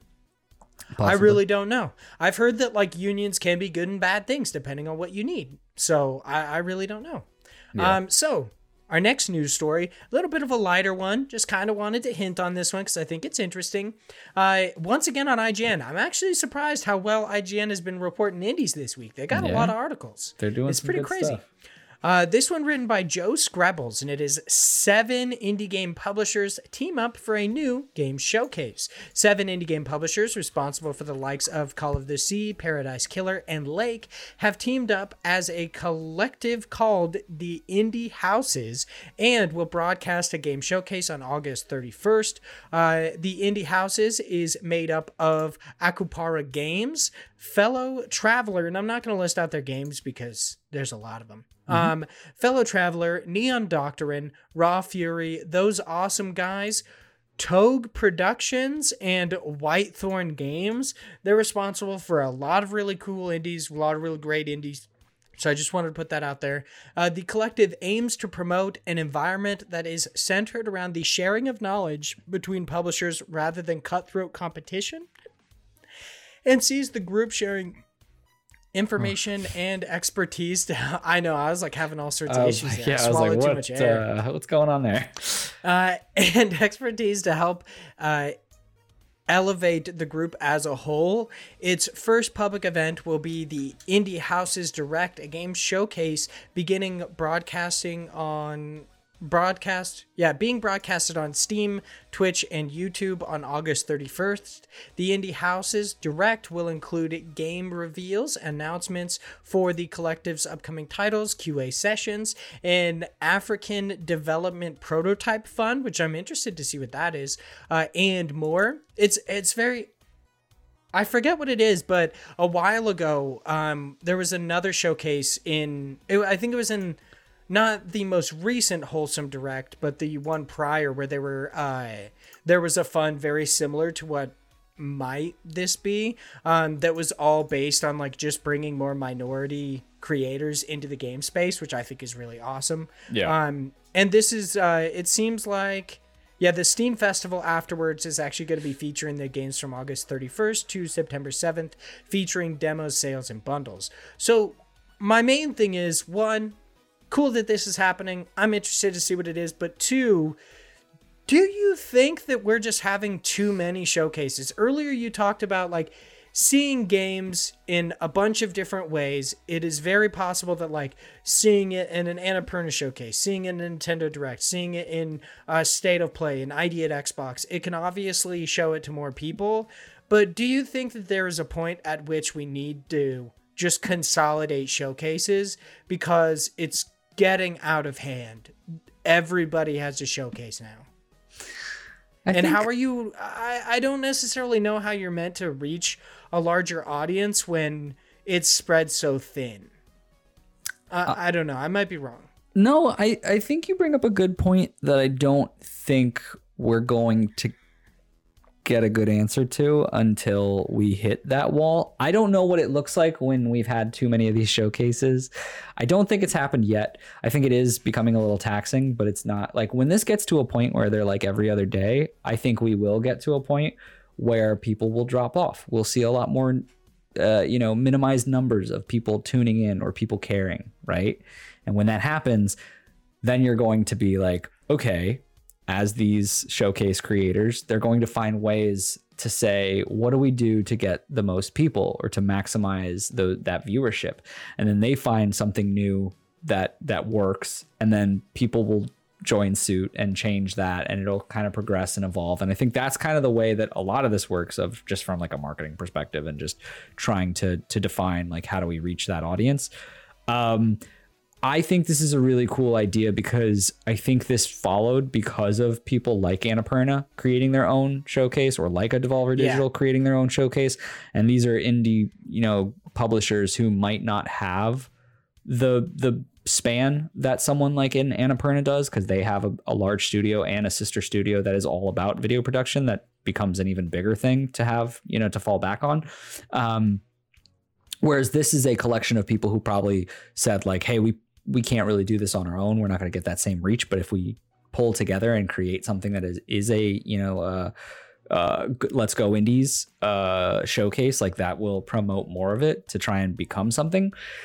So I love the effort. I love the idea behind this. I think it's super cool. I think this is probably going to be one of those ones that I'll see the highlights for, depending on what comes up. Like right now, I'm not as interested in seeing, like, a lot of these are developers and publishers who have developed games that I love, but it is, to your point, exhausting in some cases of just like, sometimes I just can't watch every single one of these. So I do agree. I don't know that we're hitting that point, just because there's probably people who are more tuned into this that might want to just see something from a Raw Fury or from those awesome guys, or, whoever it is from this little subset. And I'm also more interested to see what this turns into later down the road, when it's more of those, how do we showcase other developers and other, people that might have a smaller reach when it comes to audience attention. So I don't know. I think it's cool, but I don't have too high of an opinion on it just yet until we see what it is. Yeah, I like, there are two things that I enjoy about this. I really like the idea that the collective aims to promote an environment that is centered around the sharing of knowledge between publishers rather than cutthroat competition. I think that's great. I think sharing knowledge in the indie games industry is fantastic, especially because like it's very possible that a game comes out and it's like a ConcernedApe production where they make a game just by themselves. They might not know how to get their game on consoles and stuff. And I think being part of a collective like this could easily help fledgling indie game developers. I really like that. And I also like that it is this collective. It's not, like you said, an Annapurna or Devolver. Granted, they have a lot of different developers under them, but it's like a large publishing brand. Instead, these are a bunch of different indie game publishers who are gaining together. I'm hoping that this leads to, and my, like, I guess, ultimate dream for what these showcases turn into is just, let's fucking consolidate all of this shit and let's just have an E3 for indie games. Like, I want that. I want an E3 in fucking June, and I want an E3 for indie games specifically, or like smaller titles in September or something like that. Yeah. Like it's so annoying that this is year round. It's just, like you said, exhausting. I don't know, but it's probably never going to happen. I don't know that we'll ever get to that point. But it would be an interesting concept of like, I don't know. I feel like people would be more likely to tune in to an indie games E3. I shouldn't say E3 because I don't literally mean E3. I just mean like an indie games focused convention similar to E3. I feel like people would be more likely to tune into that than they would be to tune into 8 million different showcases a year. I think that becomes a really sticky situation because of how loose the term indie is. Oh yeah, that's very true. Yeah, but it's just something that I would hope for, because I'm not sick of showcases. Like, I think it's great that everybody is trying to get the word out. This is something that I've talked about forever, is that we started this podcast because we wanted to just make sure that people knew about indies. And I feel like these showcases are making that possible. But I feel like eventually they're going to hit that point where everybody's just sick of it. They don't want to watch showcases anymore. They're like, I'm sick of spending 40 minutes out of every day watching a fucking showcase. Like, I'm done. I agree. This is just too much. I agree. So, yeah, I hope something changes eventually, but I guess it doesn't necessarily need to right now. But you know what's going to change? This fucking segment, because it's time to hop into News Cram! Survivor 46 is here, and so is On Fire, the only official Survivor podcast, and we have a twist this season. The winner of Survivor 45, Dee Valladares, will be joining us every week. We're going behind the scenes of the biggest moments, the how and the why things happen, and the strategy and analysis you can only get from someone like me, a Survivor winner. Listen to On Fire, the official Survivor podcast, wherever you get your podcasts. Hey, it's Kaylee Cuoco for Priceline. Ready to go to your happy place for a happy price? Well, why didn't you say so? Just download the Priceline app right now and save up to 60% on hotels. So whether it's Cousin Kevin's Kazoo Concert in Kansas City, go Kevin, or Becky's Bachelorette Bash in Bermuda, you never have to miss a trip ever again. So download the Priceline app today. Your savings are waiting. Go to your happy place for a happy price. Go to your happy price, Priceline. News Crams, our weekly wrap-up segment where we, the hosts of IndiePod and Indie Games Podcast, cram you full of all sorts of indie games news. This week, we do actually have a couple quick news stories before we hop into new stuff. Our first quick news story for today comes by way of GameSpot, where it is reported that Focus Home Interactive, publishers of games like Vampire or Vampire, I'm going to be honest, I said that a couple times, I don't know how it's actually meant to be said. A Plague Tale: Innocence and The Surge has just purchased 77.5% stake in French developer / publisher Dotemu. If you haven't heard of Dotemu, we actually talked about it last week with Streets of Rage 4. They worked on both development and publishing of that game. I'm not exactly sure how much of a role they had, but seemingly Focus Home Interactive, they buying them. They're like, yum. Granted, they still like, there's like 20% or something like that, like 23% that's not theirs, but yeah, They're buying a majority stake in Dotemu. And that action shooter RPG, that's a lot, The Ascent by Neon Giant has garnered more than $5 million in sales since its launch on January 29th. This was actually from an article that was on August 4th, so that was in like 5 days. That they made $5 million. It's pretty nuts. Holy crap. And the purpose was of the article was actually to point out that like they made this much money and they were on Game Pass. Like people could have just played it on Game Pass like we did. Yeah. So it's good. It's really interesting. I love the idea of like it's Game Pass isn't good just because of it showcasing a game, but it's like, no, people are still, it like hypes it up. They still buy the game. People are still buying the game. They're still getting money from it. Like even like, cause you know, the Ascent, the Neon Giant, they're probably still getting a good chunk of money just from being on Game Pass alone. And then they also made that $5 million, right? Like, it's probably some good money there. Yeah. Good point. Now on to some new stuff. Our first 5 items in new stuff come by way of Nintendo Life, where it supported that monster taming game Monster Harvest by Maple Powered Games has been delayed once again, this time to August 31st. That peaceful building strategy and puzzle game Dorfromantik by Tucana Interactive is headed to PC via Steam, the Nintendo Switch, and mobile devices in its 1.0 state sometime later this year. This is actually a game that's been brought up in our Discord, so please be sure to join our Discord, talk about some cool indie games, and it seems interesting. I'm not a big, like, a puzzle strategy guy, but the idea of it seems cool. I'll probably never play it, but if you're a fan, puzzle and strategy games, check that one out. It is available in, like, Steam Early Access, I think, right now. Is the big caveat there. That's why I put 1.0 state. That retro-style platformer Castle of Pixel Skulls by Josep Manzanes Hernandez is now available on the Nintendo Switch. Probably butchered your name. I'm sorry about that.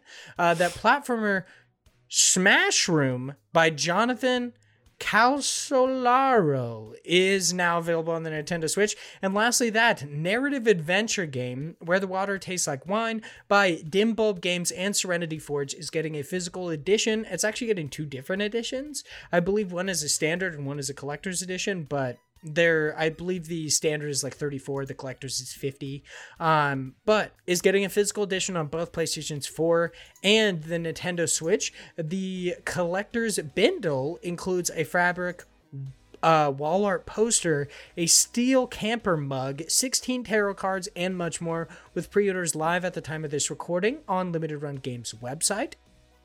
It is obviously limited, by the way, so if you're a fan, you gotta hop over there. It's kind of in the name, Limited Run Game, you get it. Now over to Polygon, where it's reported that several awesome indie games are getting PlayStation 4 and PlayStation 5 versions. Honestly, this was like the most clickbaity title on Polygon, because there were like 7 indie games that are getting PS5 versions, and I was like, sweet, click on it. Actually, only 2 of them are, and I was like, fuck you. What? You had a bunch of turds. Like, I really want to know, what was the... oh yeah, it's Witchwood, Soul Crista, and more indies are coming to PlayStation 5. And I'm fairly certain Soul Crista was actually deliberately said it's only coming to PlayStation 4. So, just saying. In that article, specifically. How rude. But yeah, over on Polygon, it's reported that several awesome indie games are getting PlayStation 4 and PS5 versions. Specifically, Witchwood by Alien Trap Games is headed to both platforms sometime this fall. Vertically scrolling shooter Soul Crista, or Crista, I don't know. Soul Crista by Platinum Games is headed to the PlayStation 4 sometime later this year. Just right there. Just title's fucking wrong, but whatever. Hot damn. Nobody do. Adventure game A Short Hike by Adam Grieu? I don't know, I say that one. Is headed to the PlayStation 4 sometime this fall. Adventure game Oxenfree 2 Lost Signals by Night School Studios is headed to both platforms sometime in 2022. And lastly, that action roguelike game Hades by Super Rare Games is headed to the PlayStation 4, PlayStation 5, Xbox One, Xbox Series X and S on August 13th. It is also headed to Game Pass. I say that later down there, but just thought I'd bring it up again. That racing game Art of Rally by Fun Selector Labs is headed to the Nintendo Switch, Xbox One, Xbox Series X and S, and Xbox Game Pass on August 12th. And lastly, that Curse of the Dead Gods, Dodgeball Academia, Lumines Remastered, Starmancer, and Hades are headed to Xbox Game Pass throughout the month of August. By the time that this goes live for free feeds, all of those games are currently on Xbox Game Pass, but sadly for the patrons, I believe Hades specifically is actually coming on the 12th or the 13th. I believe it's the 12th or the 13th. Yeah, I don't know. Basically, by the time this is good for free audiences, by the end of this week, you can play some Hades on Xbox Game Pass.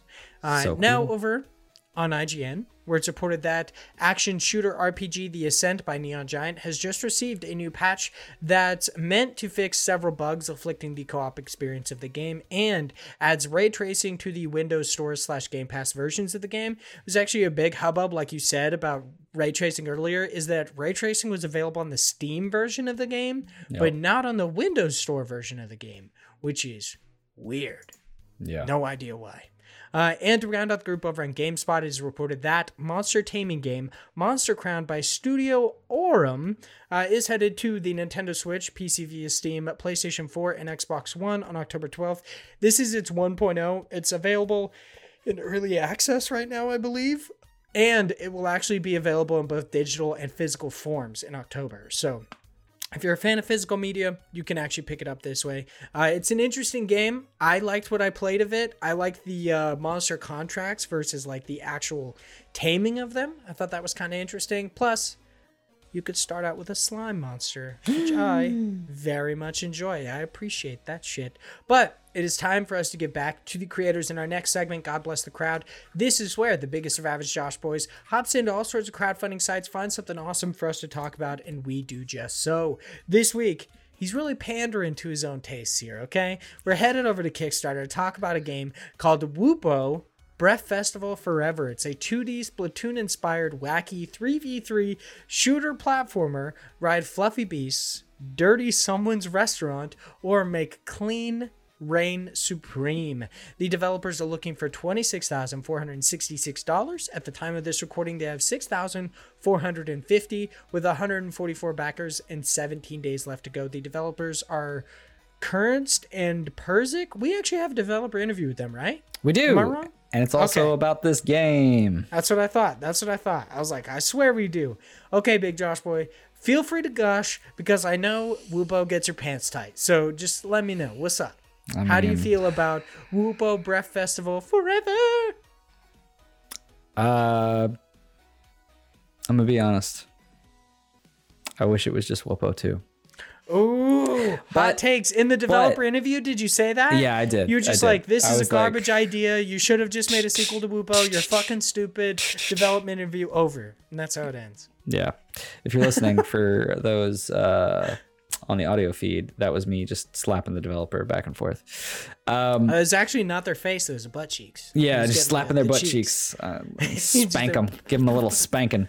No, they were actually, it was a great, everyone should listen to that interview. I have a lot of respect for the developers of this game because I love Woopo. I am not as interested in this. This is one of those things that hurts me because I want to support this developer and I might just throw them money just to support them, but I have no interest in this game whatsoever. Which is weird because you'd think you'd like the co-op shooter thing. I know, but I just don't. But I loved the story mode, which they have one, but it's a story mode of just playing this arena game, this Splatoon type thing, which I was never into either. But it looks fun. I think that this could have the potential to be like a really good co-op game from a multiplayer perspective. Essentially, the way it works is you have two teams, one that's trying to dirty the place up, which is just you have these like little guns that are just throwing out like mud. And then you have another one that has water. And so they have like these cannons that will clean the area. And you have like a number of different like rides that you can get onto, meaning like, you know, just like rideable beasts, it looks like, which they all look super cute. They said that they were your actual like movable spawn points, which I thought were interesting. Yeah. So there's I think that the game is super cool. I love the idea behind this.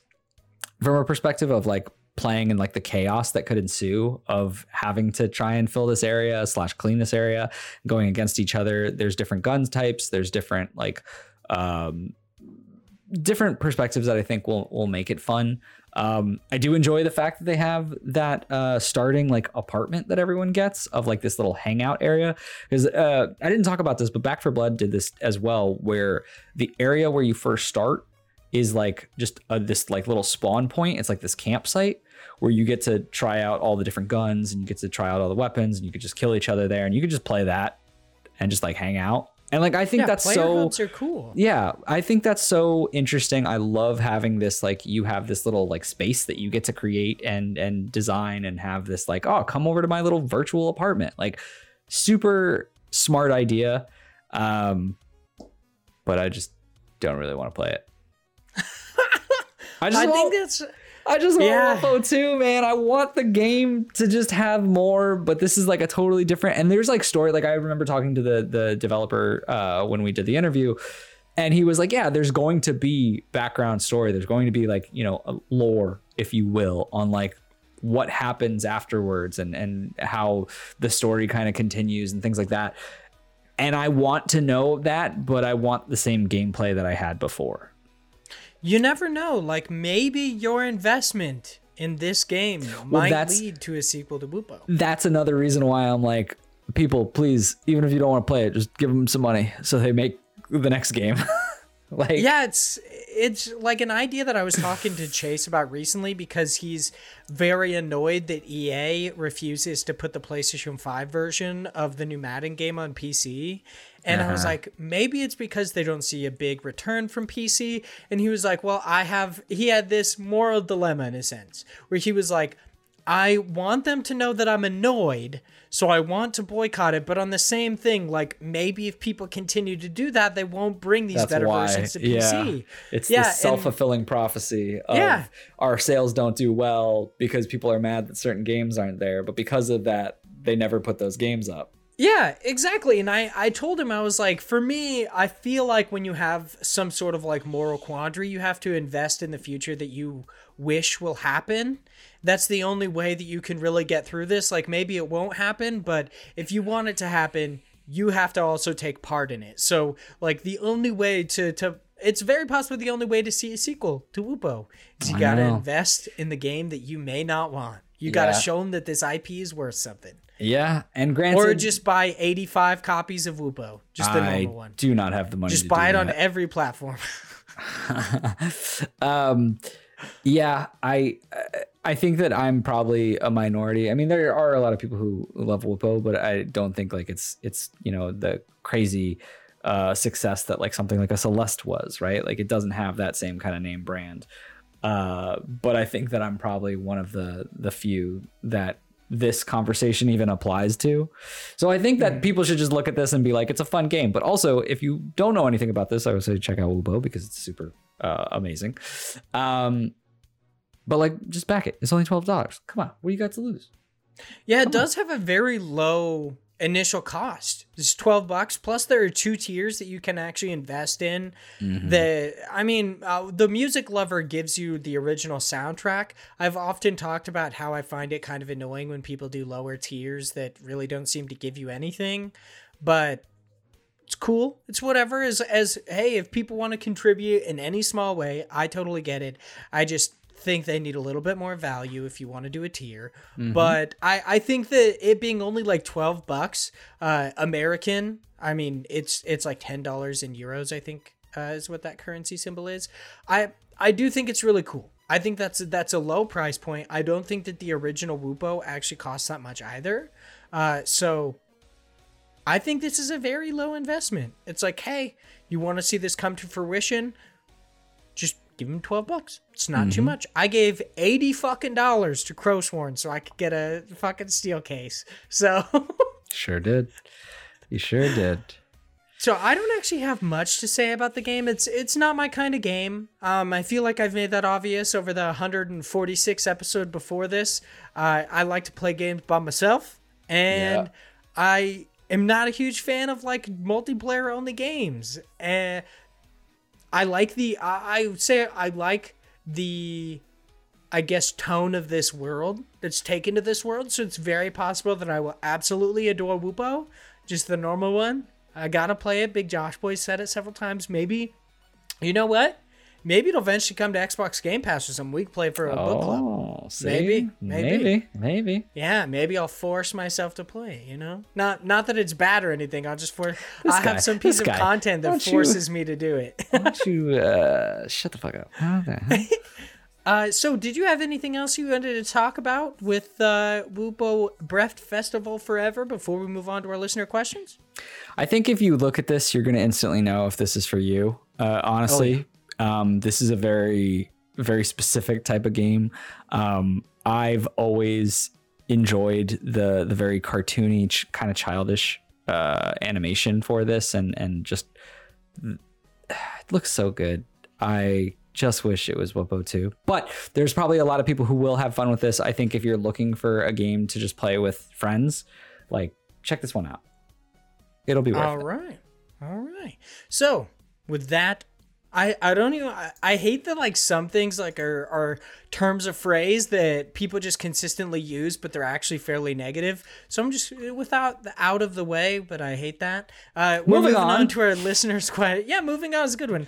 We're moving on to our listener questions. This week, we got a couple. So Chris writes in and says, and of course, from RIP Active Quest, do I have to say they're going on a permanent hiatus currently? Crazy. It's a little bit weird. Yeah. Crazy. I don't know if I can call him Active Josh anymore, bro. I was thinking about that the other day.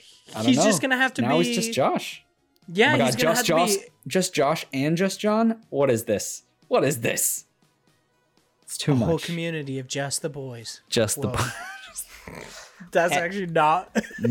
Not. Roll that one back. Yeah. So Chris writes in and says, what's a game that everyone loves that you simply don't get? I know you won't like this, Vaughn, but I tried Hollow Knight multiple times and can't get into it. So Big Josh Boy, is there any game everybody loves, or a game franchise even, that everybody loves that you just truly do not get? I'll do you one better. I'll put a whole genre. MMOs. Stop that shit. Dude, shut the fuck up!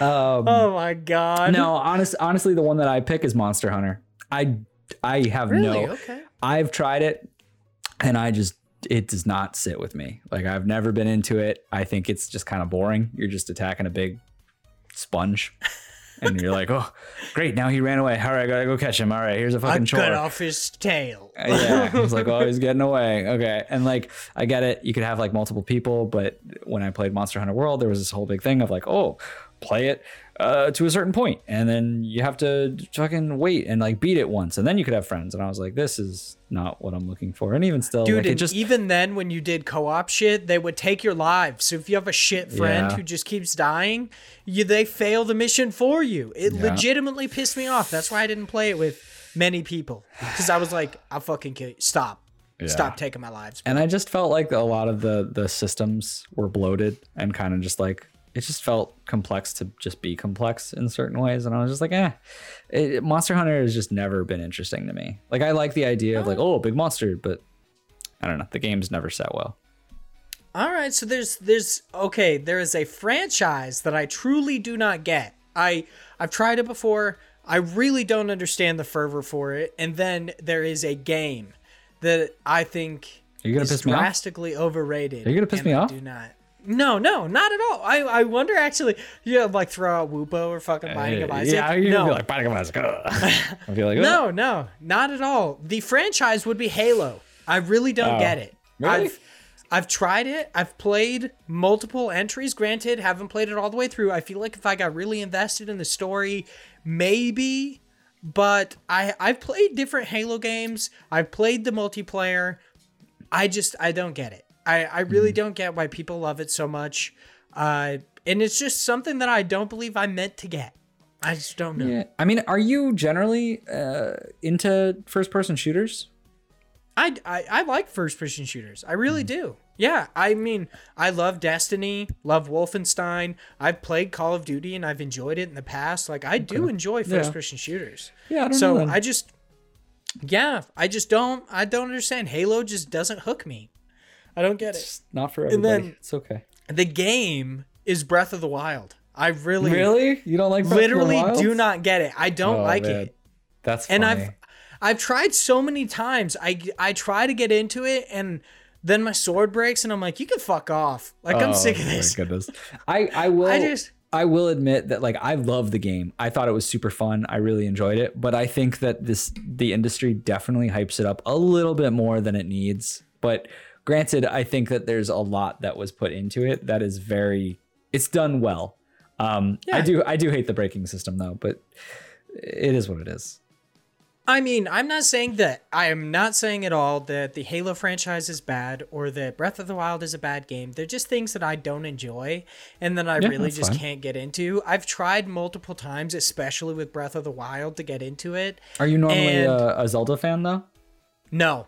See, I feel like that's the thing is, like, I have no nostalgia for the series. Right. Yeah, I feel like I've always played Zelda games, so I think it was definitely a step up in a lot of ways for many Zelda titles, and that's just I've only played a few Zelda games. I played a little bit of Wind Waker. I famously talked about how I got in the boat, lost my way, stopped playing because I didn't know where to go, and I feel like that's stupid because it's like a really good game from what I understand, but I just couldn't figure out where to go.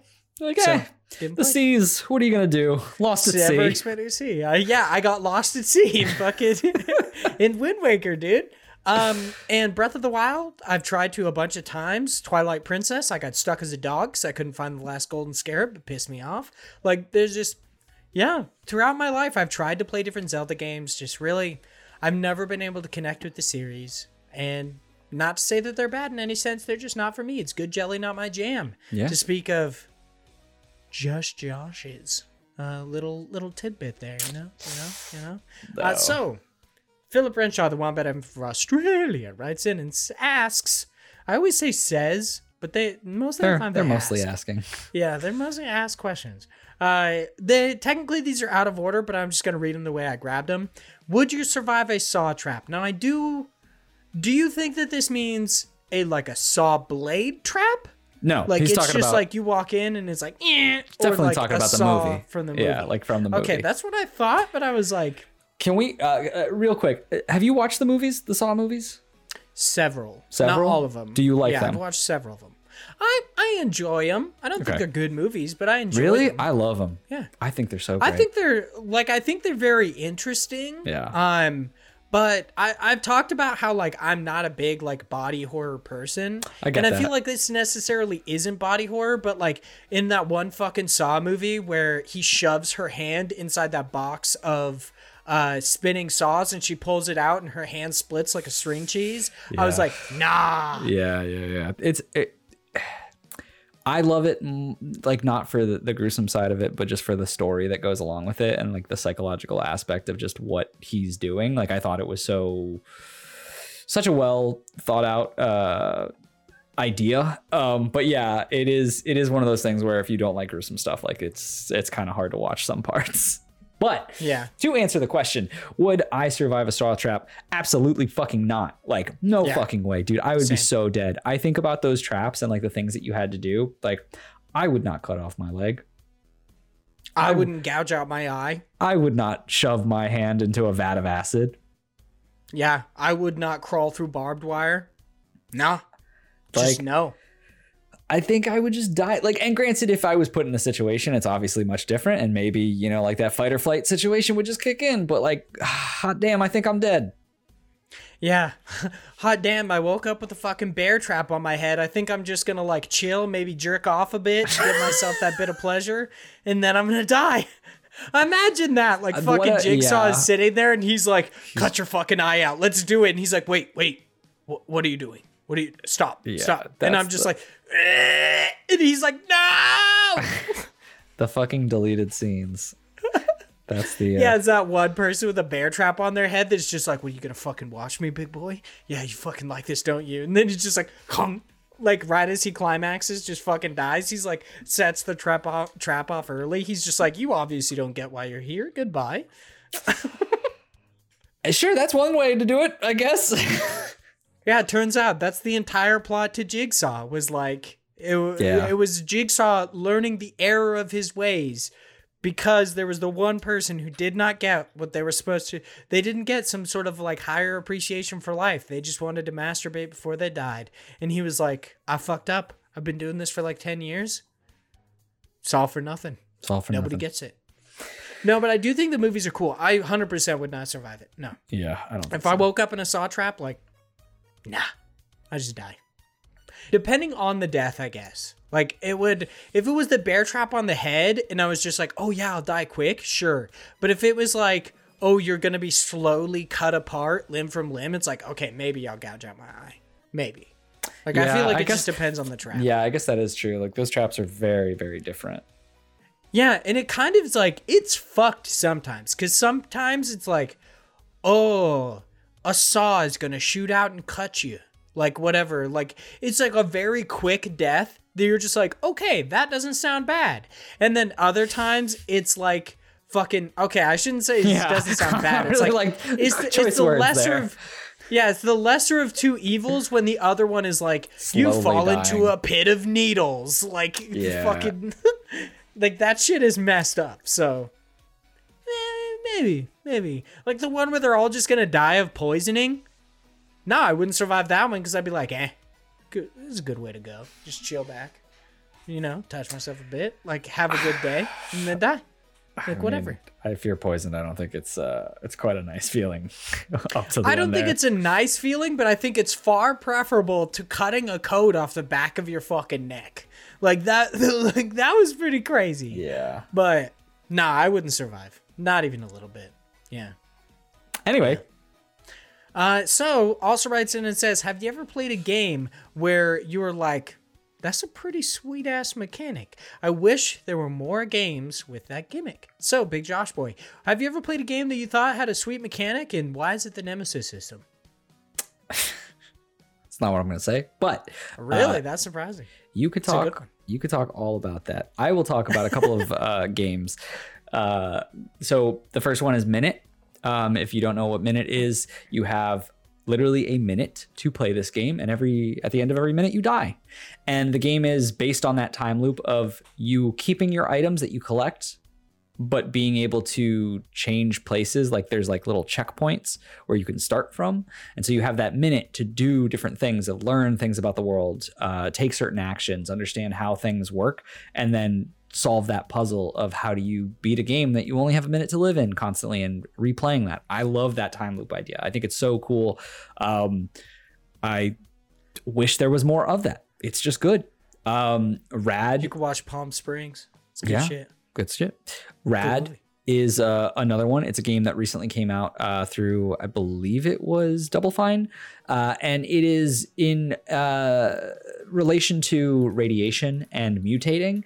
And it has this system where as you're leveling up, every time you level, you get a new mutation. And it's like randomly generated, and it totally changes the way that your character plays out, whether they have now this like giant third arm that you can swing or something that shoots out things. Like there's many different mutations, but I wish that, like, I'd love to see this but refined in a way that's more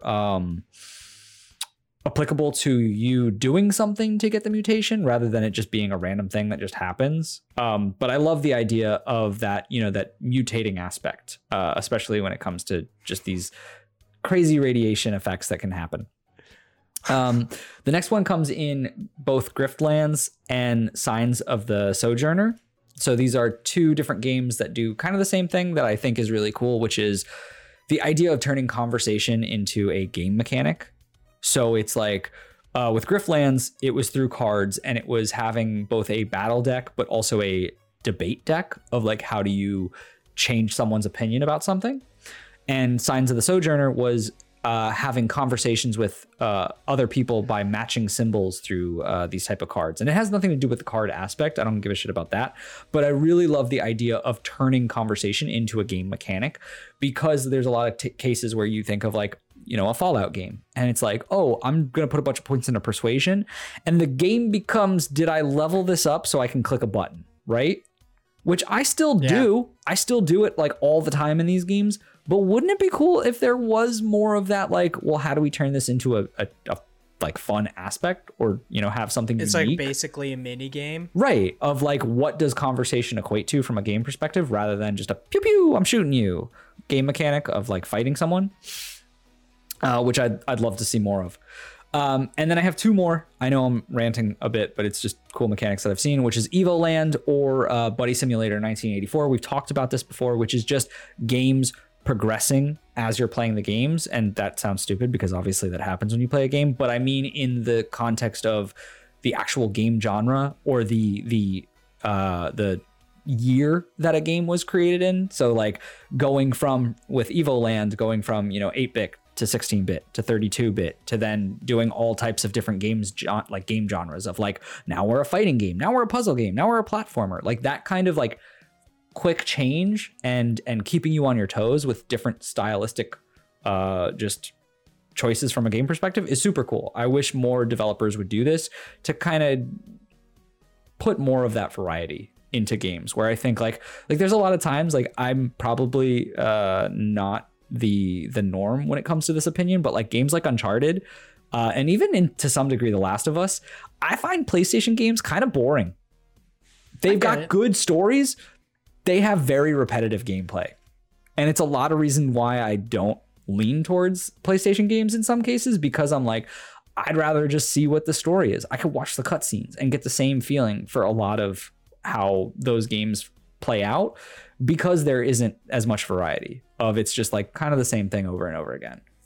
Granted, there's probably a lot of people who are like, fuck you, Josh, you're dumb. Uncharted is amazing. And that's fine, but it's just the way that I think, some change would help it.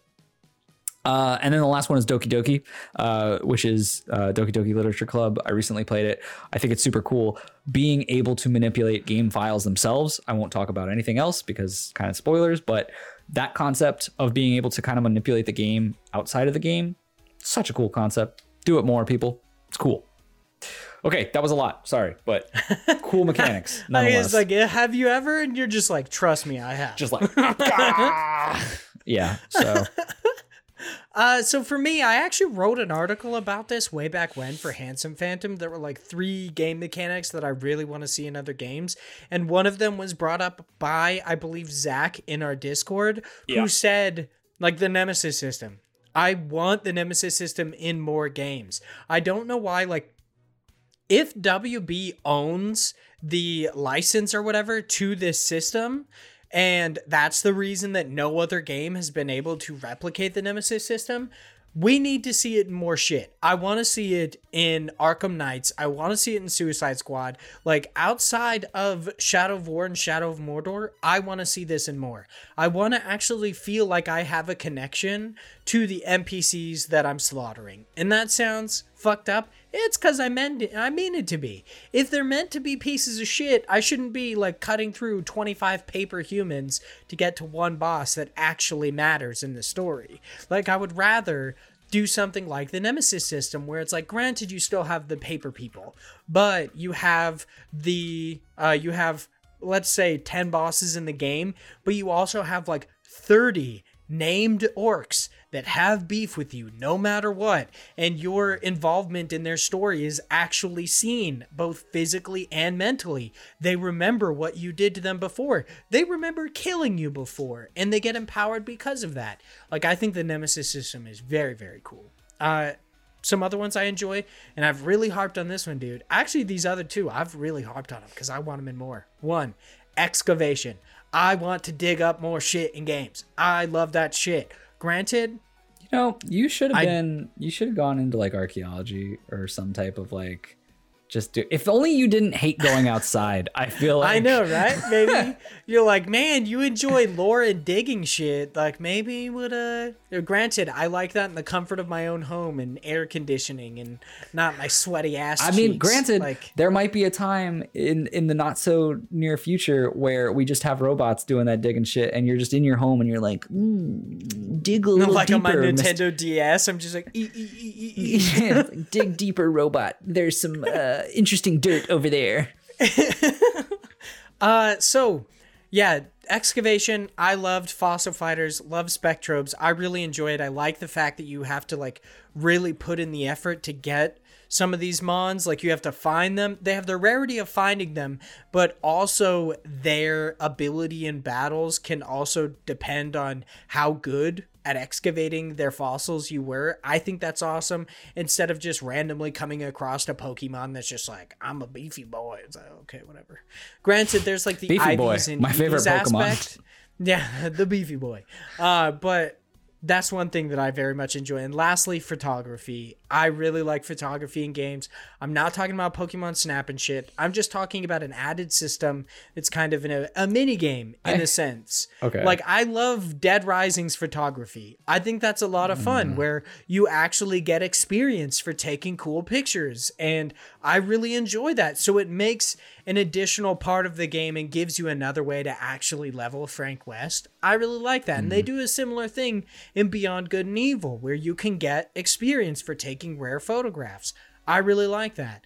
I'm not talking about a game that is on rails where you just take pictures of shit. I don't care about Pokemon Snap. I really don't. I don't give a fuck. It's so funny how opposite our opinions on that are. I like yeah, you the probably on-rail. hate the Dead Rising. I hate, dude, because I'm such a huge BioShock fan, and I hate the camera part of it because I'm like, can we please? Is there a camera in BioShock? Yeah, you have to take pictures of. Fuck, like, I gotta play that game. Nothing else. That's the only thing that I like about it. Everything else, didn't get me at all. It's just in BioShock 1 and 2, there's parts where you're researching the different enemies you're fighting, and there's always parts where like I'm playing it and it's just such a chore because I'm like, okay, I gotta set up, all right, now I gotta take it. Like with BioShock 2, you have to take like a video of yourself fighting the enemy, so I'm like, all right, I gotta switch over to this to my camera, take a picture, okay, now I gotta switch back to my gun, and I'm just like, why stop adding these steps? Like I could just have a camcorder on at all times or something, or you could just make this a button that I just like, camera button, like press something, like it's no, stop. Well, I feel like when it's done right, it's fun. Did you play Dead Rising? I did. I never really got into it. I forget what it was about Dead Rising, but there was something that I did not like about it. It's really arcadey and uncomfortable. Like a lot of Dead Rising I actually don't enjoy. Plus they put you on a timer all the time. I think that was it. I hate timers. I hate timers in games. Yeah. It gives me like dumb talk anxiety. about any gameplay mechanic that I fucking despise. It's timers. Yeah. We're definitely on the same point on that one. It fucking sucks. And that's like one of the big things that ruined Dead Rising for me too. But I love taking pictures. I'm a big fan of that. It's good shit. Right. Yeah, Frank West, easily the best Dead Rising protagonist just because you could take pictures. Well, all right, no one else takes pictures. So that is the end of this week's episode. Thanks everyone so much for listening. If you would like to chat with us outside the show, be sure to follow us at IndiePod over on Twitter. We are almost 700 strong over there. You can join our Discord as well. That is in our pin tweet. We got a bunch of people in the Discord talking about indie games we like, talking about sweet ass deals and so much more. Easy way to put in your questions. Right there. You can also, of course, become a patron. You can give us $1, get these episodes early, and all sorts of good stuff. So just in general, engage in the IndiePod community. If you would like to chat with me outside the show specifically, you can follow me at Hyde Legion. You can check out my Hero Academia podcast at GoBeyondPod over on Twitter. And you can follow the big Josh boy at _George90. You can check out his Twitch streams when he does them at twitch.tv/the_George. And anything else you would like to call out before the end of the show, big Josh boy? Nope. All right. Sorry. I was trying to think, but no. I gotta reiterate the housekeeping. We got the in-house studios there. Glitch developer interview. So in-house studios is the developer. Glitched is their game. We talk about it. The game looks really cool. Check it out. Wishlist it over on Steam. With any of the games we talk about, be sure to wishlist them on Steam. It actually does help them. But this developer interview is going live on Wednesday, the 11th of August. So please check it out. New developer interviews every single Wednesday. Check them out. They're good shit. Check out our Teespring store. Obviously, it's the IndiePod store over on Teespring. You can get t-shirts and stickers. Head over to YouTube where you can watch these episodes or soon to be watch some shorts. I thought it was super hilarious when I scrolled down and saw Vaughn jerks off at Jigsaw.